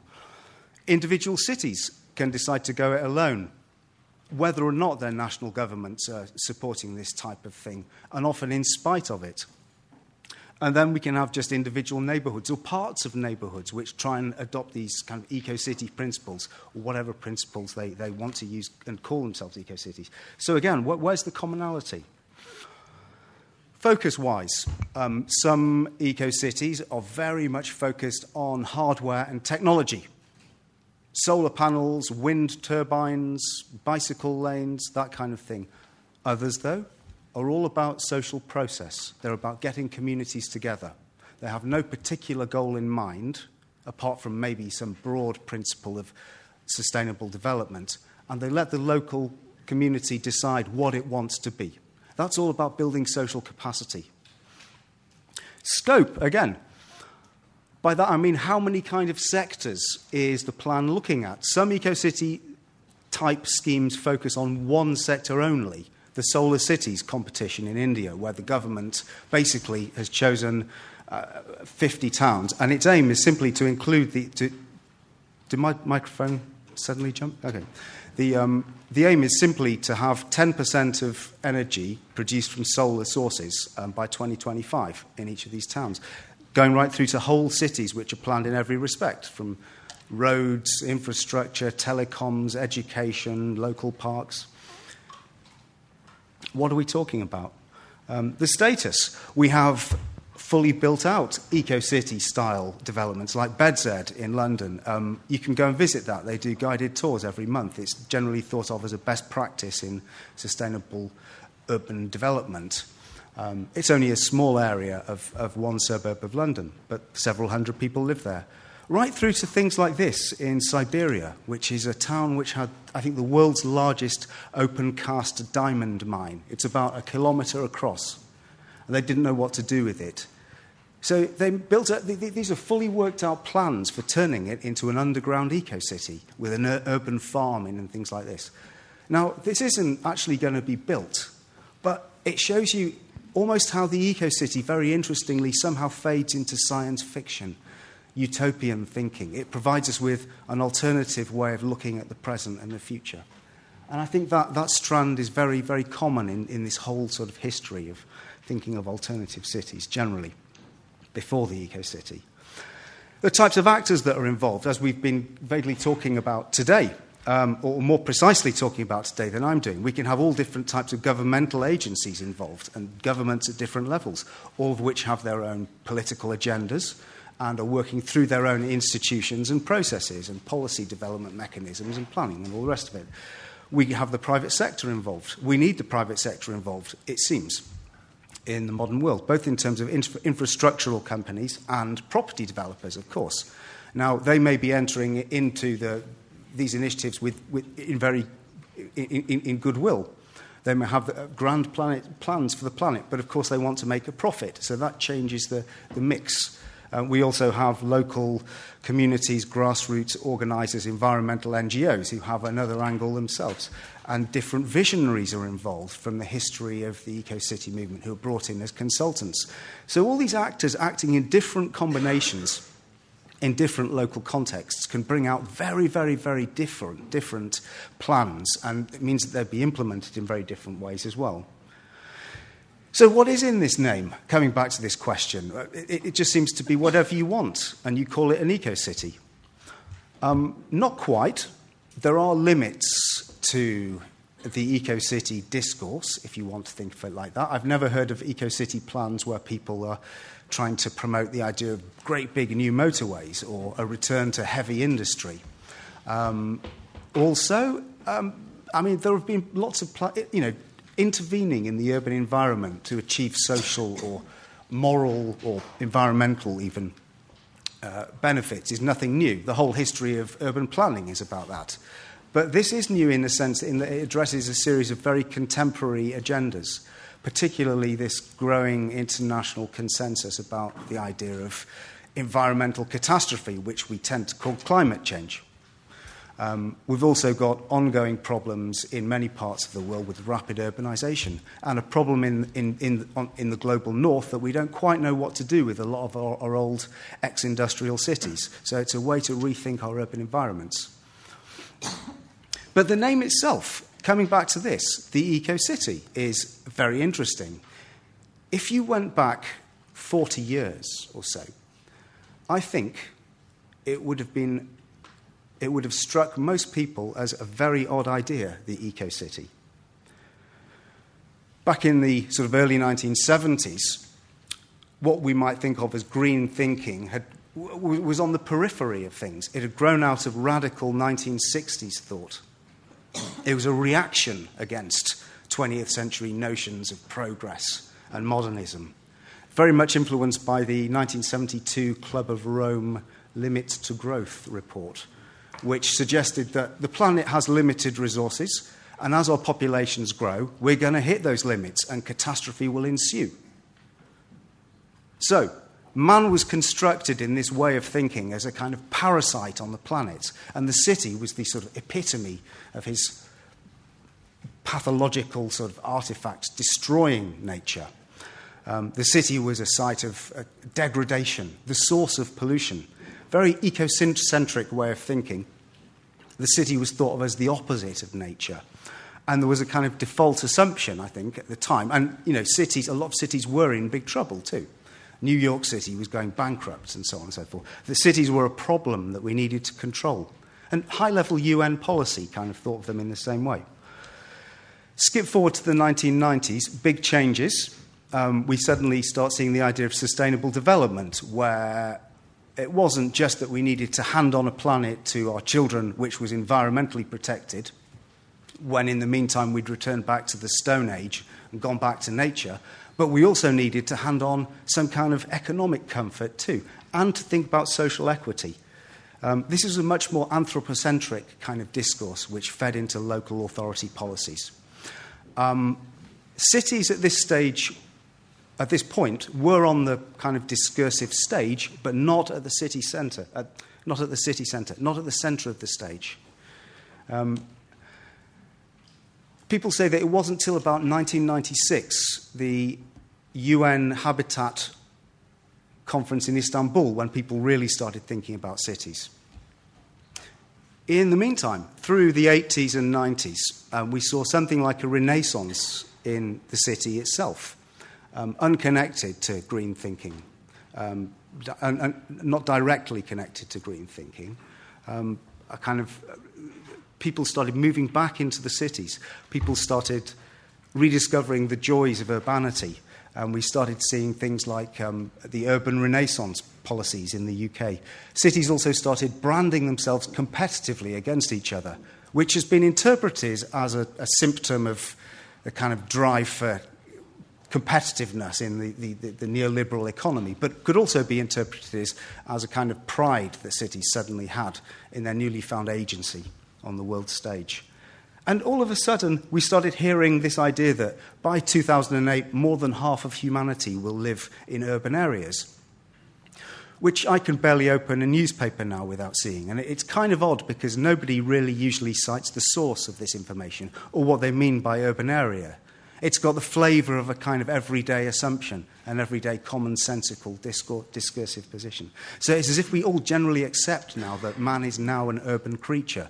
It's a big move away from the early 70s. So cities are no longer seen as the problem only, but they're also the solution. And to bring the kind of eco-city story up to date, we did a survey a couple of years ago looking at all the different, even a census of all the different eco-city initiatives we could find around the world. And we worked out the launch date of each. So you want to look at the big blue line here. That's the number of eco-cities that have been launched around the world over time. Not much till about the early 90s. Then it started taking off. It's not really till even 2005 that the acceleration really begins. And since then, these have been springing up in all sorts of places, and all sorts of quite odd places as well. Not just in rich men's countries, but also at the bottom line shows you that in Africa and the Middle East they're starting off. I thought you might be interested to see that there are plans to build an eco-city on the outskirts of Kabul, of all places. I don't know if it'll go ahead. And Lagos, which is often cited as an example of a city which is, particularly problematic. They're developing something on their seafront which is being built in supposedly a very sustainable way. Now, in terms of criticising these, evaluating them, and that's another matter, but I just wanted to sort of suggest that this discourse of the eco-city is very pervasive. It's still got legs. However, I'll try to speed up through the last 3 slides I've got. There are some contemporary tendencies that mark out this latest wave of eco-cities as being quite different to what came before. There's a real emphasis now on the green growth agenda, which arguably plays down the social side of things. It emphasises environmental protection and economic development, and it's been called a sort of rich man's charter, business as usual charter, invented by Northern Europeans. There's a real focus on carbon emissions and other greenhouse gases, which is not a bad thing in itself, but people have said that, okay, this is almost fetishizing this issue of climate change, such that our attention's diverted away from the underlying structural, political and economic forces which are making us unsustainable in the first place. We see the growing involvement of multinational IT and engineering firms, which is fine. They've got the technology. They make it happen. But they're not necessarily so well trained in social and political issues. We see the growth of a lot of hybrid public-private governance arrangements. Again, this is the way that things happen in the world nowadays. But, it's a long way removed from the earlier, more radical vision of the eco-city. And arguably takes a lot of the debate out of the democratic sphere. And we see ongoing distinct interurban competition, cities trying to brand themselves distinctively against each other. The other 2 points to raise, this smart city, the IT city discourse seems to be fusing with the eco-city one as well. So we see the green high-tech city and so on. And resilience I won't go into because I'm conscious of the time. So just to summarise some critical perspectives on the eco-city, the term neoliberal urban environmentalism has been coined to suggest that the eco-city movement has actually been co-opted by sort of neoliberal economic models to serve its own purposes. People accuse it of being, in many cases, a very technocratic exercise, post-political, from which the politics has been evacuated. Hodson and Marvin paint a dystopic picture of the future, a future of environmental and social degradation with a few enclaves in the middle for the lucky few, sort of gated communities for the rich. The lack of standardization of this concept also lays it open to private developers building whatever they want and calling it an eco-city for marketing purposes, which is a problem. And just to jump to the last point, I think it's quite difficult to learn from one place to another because all of these initiatives grow up in particular political, environmental, social, and cultural contexts. And just because one thing works in one place, it won't necessarily work in the other. So we can't just think in terms of the technology. So more optimistically, if we're going down the kind of the route of being critical of neoliberal economics, it's interesting that a lot of eco-cities work together in horizontal networks. So local authorities are working together, bypassing national governments, and they're not working unilaterally. They may have a lot more traction that way. Interesting counterweight to the power of multinational corporations. I think the lack of standardization, on balance, is good. It encourages an enormous amount of innovation in local places. There are all these experiments going on at different scales, different actors, different types, different goals, different agendas, all over the place. It's a very multiple process of real-world experimentation. Also, this ties in with something Glafkos was saying. The problem of something like climate change, like the Cyprus problem itself, is a problem characterized very much, is actually a situation characterized by uncertainty. It's not so much that we don't know what the solution is, as we struggle to even define the problem in a way that we can all agree on. And in those situations, you need what some people have called a precautionary response. And by that, I don't mean assume the worst-case scenario. I mean in the sense adopted by Michel Callon and people, who suggest that the way to move forwards is to go in, to mix sort of expert opinion with lay people's opinion, have a discussion, try something out, reflect on it, adapt your response accordingly, and move forward on lots of these fronts at once. So it's a very sort of reflexive and polycentric answer to a situation that we can't very well understand. And so, my original question, why should Famagusta call itself an eco-city? I think there are 4 reasons to do that. First of all, it's a concept that still keeps us interested. It plays on that residual kind of feeling that we have that green and city doesn't quite go together. So it's interestingly oxymoronic, captures our attention. Secondly, no one can disagree that they want to live in an eco-city. Everyone wants to live in a place which is pleasant, which is economically viable, which doesn't destroy the planet. You can't disagree with that. And therefore, as a concept, it produces a very inclusive space of dialogue, which I think is very important for any kind of bi-communal development. Thirdly, the very flexibility of the concept means that by adopting it, the initiative won't be tied to any particular prescriptive set of goals. Actually, it could try all sorts of things and still call it itself an eco-city. And finally, there's an enormous body of best practice out there to draw on, networks of different eco-city type initiatives, conferences that this sort of project could both contribute to and benefit from. And that's all I have to say today. There you are.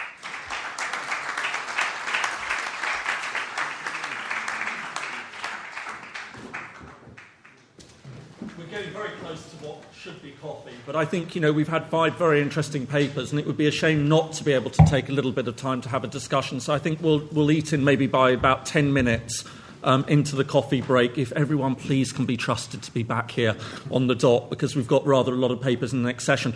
I'll take some questions now. If you could be very, very brief in your questions, identify who you are. Is it gentleman there? And there's a microphone coming. If you could just identify yourself. Good afternoon. Could you also perhaps stand up? Thank you. Good afternoon. My name is Ekrem, and I'm from BTCA and Southern Turkish Cypriot Association, vice chair for both organizations. We've taken Marash issue and Famagusta issue, and I've seen that the distinguished professors and doctorates have all done a lot of good work on it. But I feel as a Turkish Cypriot that we should at this stage try and help the negotiations that are going on at the table to bring the two sides together.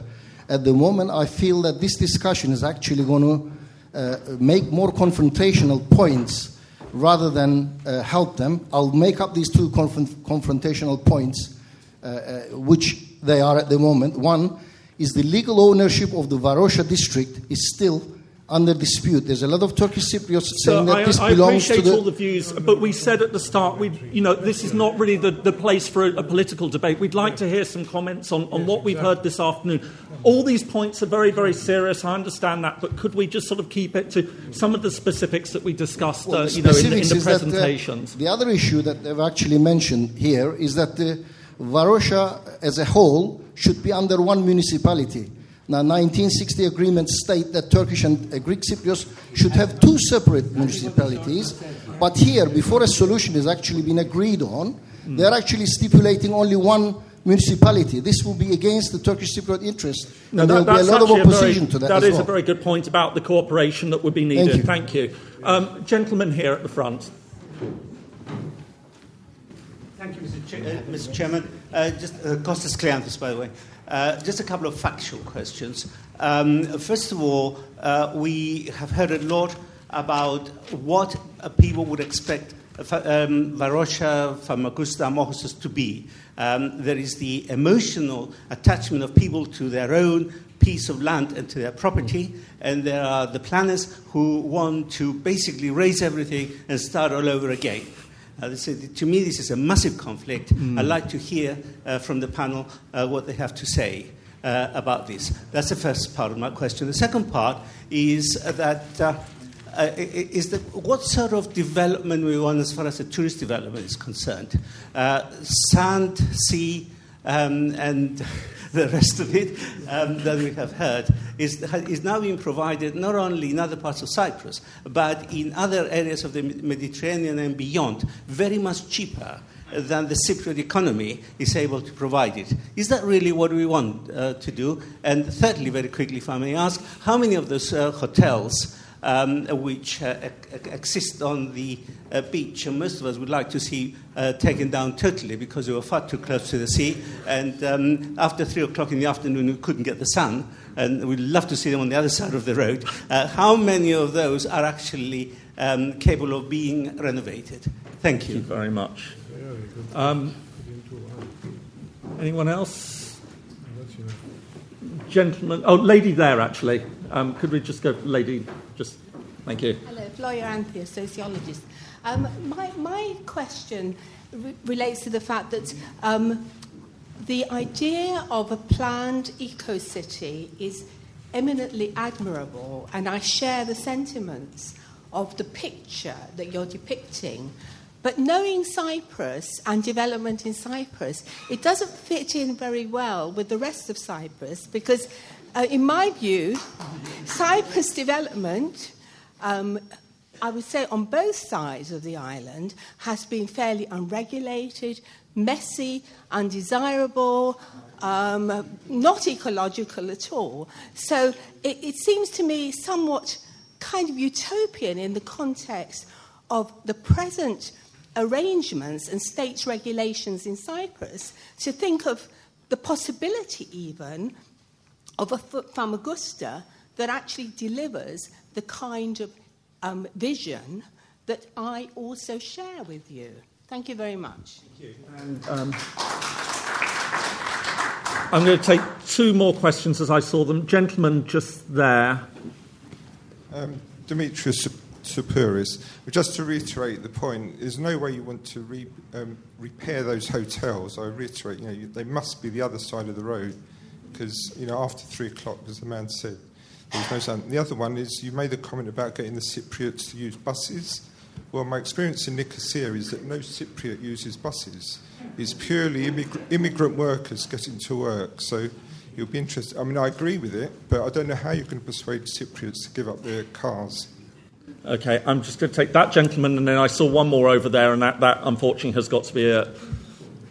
Hi, Ergin Birinci. I'm an architect. Basically, 3 years ago, we made a trip to Syria and Lebanon with my university to understand the difference between the two cities.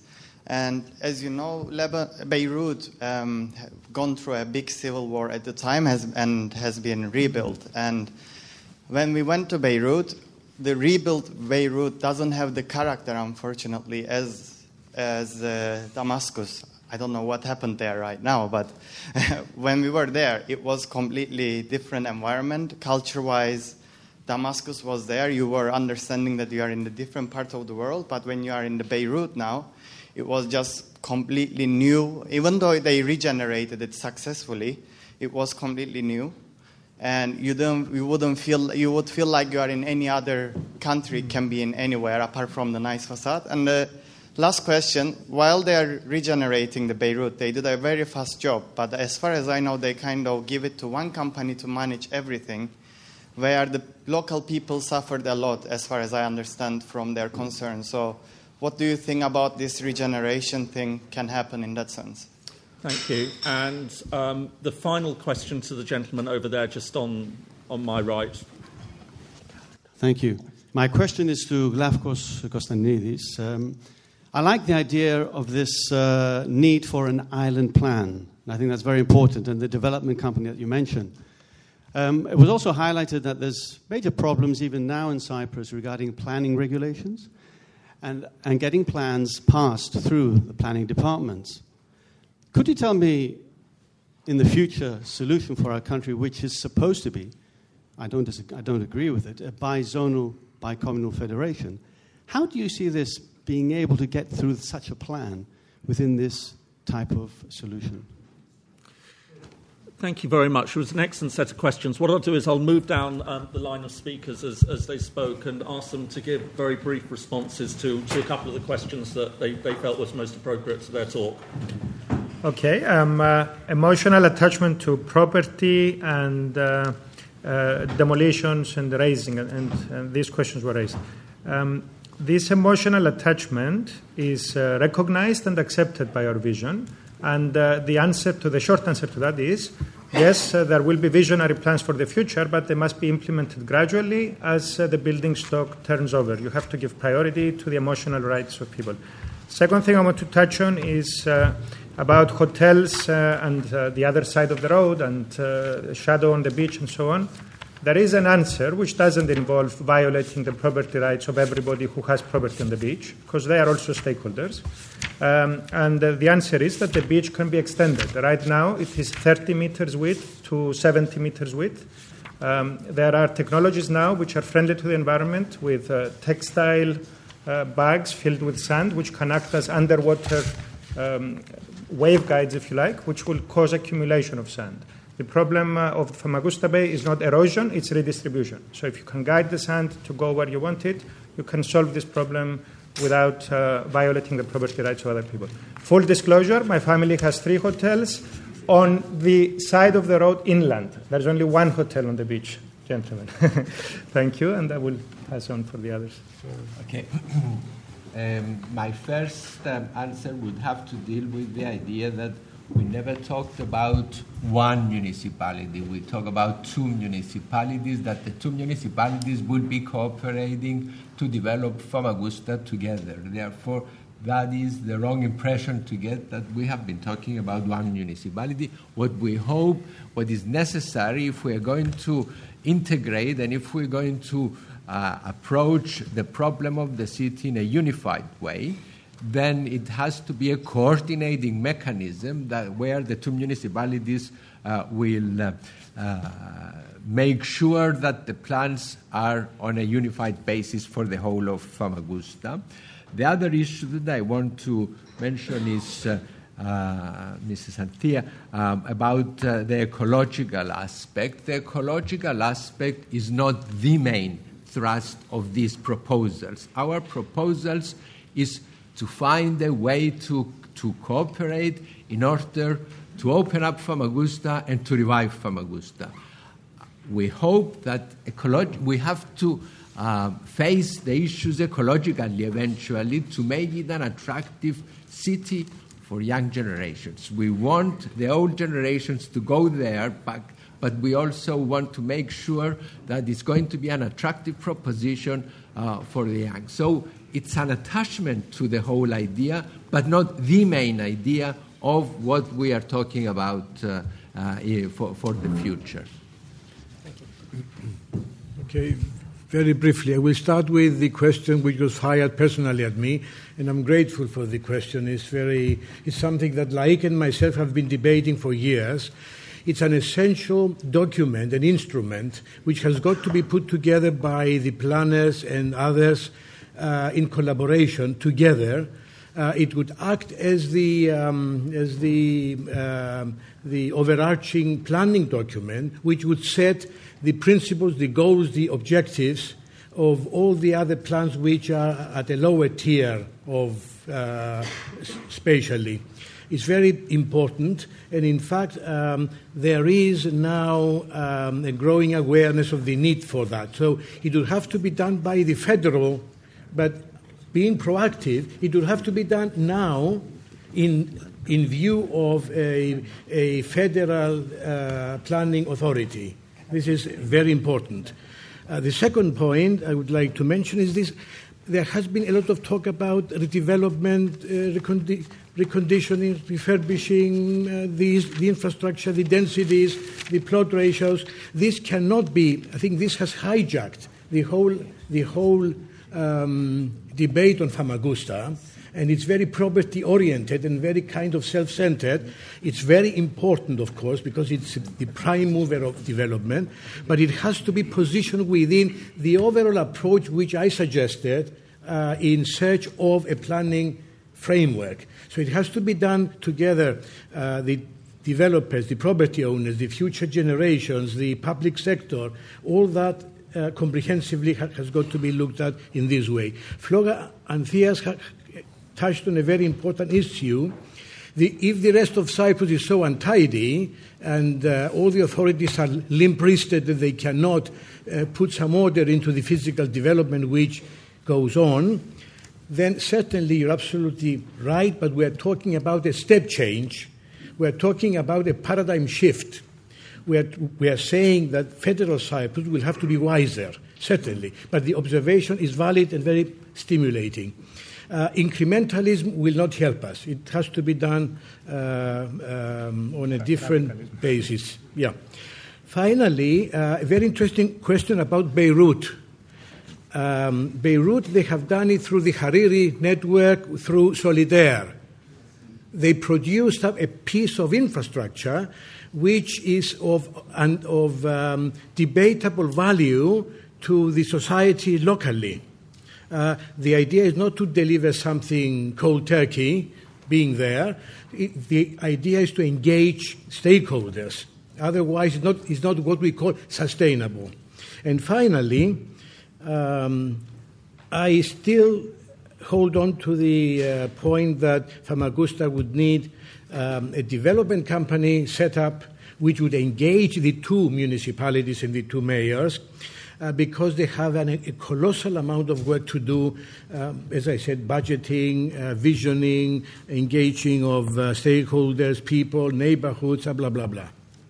So we're not talking about municipalities. Municipalities are weak in any way, in any case. Development company. Thank you. I like to talk about island plan, yes.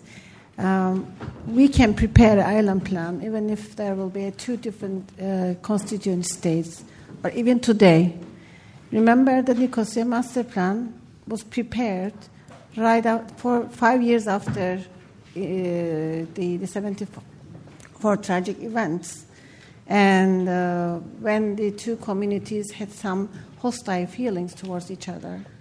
And under the auspices of UNDP and the two municipalities and the two town plan departments of the two sides and Antiquities department of the two sides. And we managed to just run a process, such a process, that we learn a lot. So I think it's time to prepare such a plan, even if before a negotiation results with any good solution or not. Because the entire island deserves to have a more sustainable development, as the lady over there said, that it's mess going around in both sides of the island. And I've just got a very simple point about, firstly, the risk that it could end up being developed like the rest of Cyprus, let's say. Your word was messy. Or let's talk about the plans being severely compromised. Or another negative outcome would be to have a very bland development that looks like 100 other international modern blocks of flats all over the world. Another negative outcome is that nothing happens at all. Finally, though, it could be that something wonderful would come out of it, which surprises everybody, if very creatively done. And I think the difference between those outcomes is not a matter of technologies, it's a matter of the way it's governed, or the governance process. So I think that before thinking about specific technologies and outcomes, the first trench of thought needs to go into precisely how the process is going to be governed. That's the bedrock of it. Thank you. And George, very quickly, I know you just wanted to come back on the development company very briefly. Yes, just a very brief comment that we see that the mission, I guess, of the urban planner is to enable and empower, and that then the private initiative should build on top, and that on balance, the risks of a development company would outweigh the benefits. I mean, I'm thinking Solidar-type risks here, regardless of how you frame or specify a development company. That was just my comment. Okay. Yeah. Right, fair. Thanks. Just one additional point. It's important. You have to keep in mind that the present hotels cannot be rebuilt as they are. They were at the standards of the 1960s and early 1970s. So it's impossible to think that we can use the hotels as they were there. They have to be replaced with something. And that thing that we want to replace it, we certainly don't want to copy the rest of Cyprus. If we're going to copy the rest of Cyprus, it will be a failure. It will not have a future. It will be the same. Already, the rest of the tourist product of Cyprus is non-competitive. It does not attract. So what we want to combine it with new ideas, and we would certainly like for international players to come in, not only the locals, but also the internationals, if we want to create an upmarket tourist product for Famagusta. Yeah. Thank you very much. See you all back in 16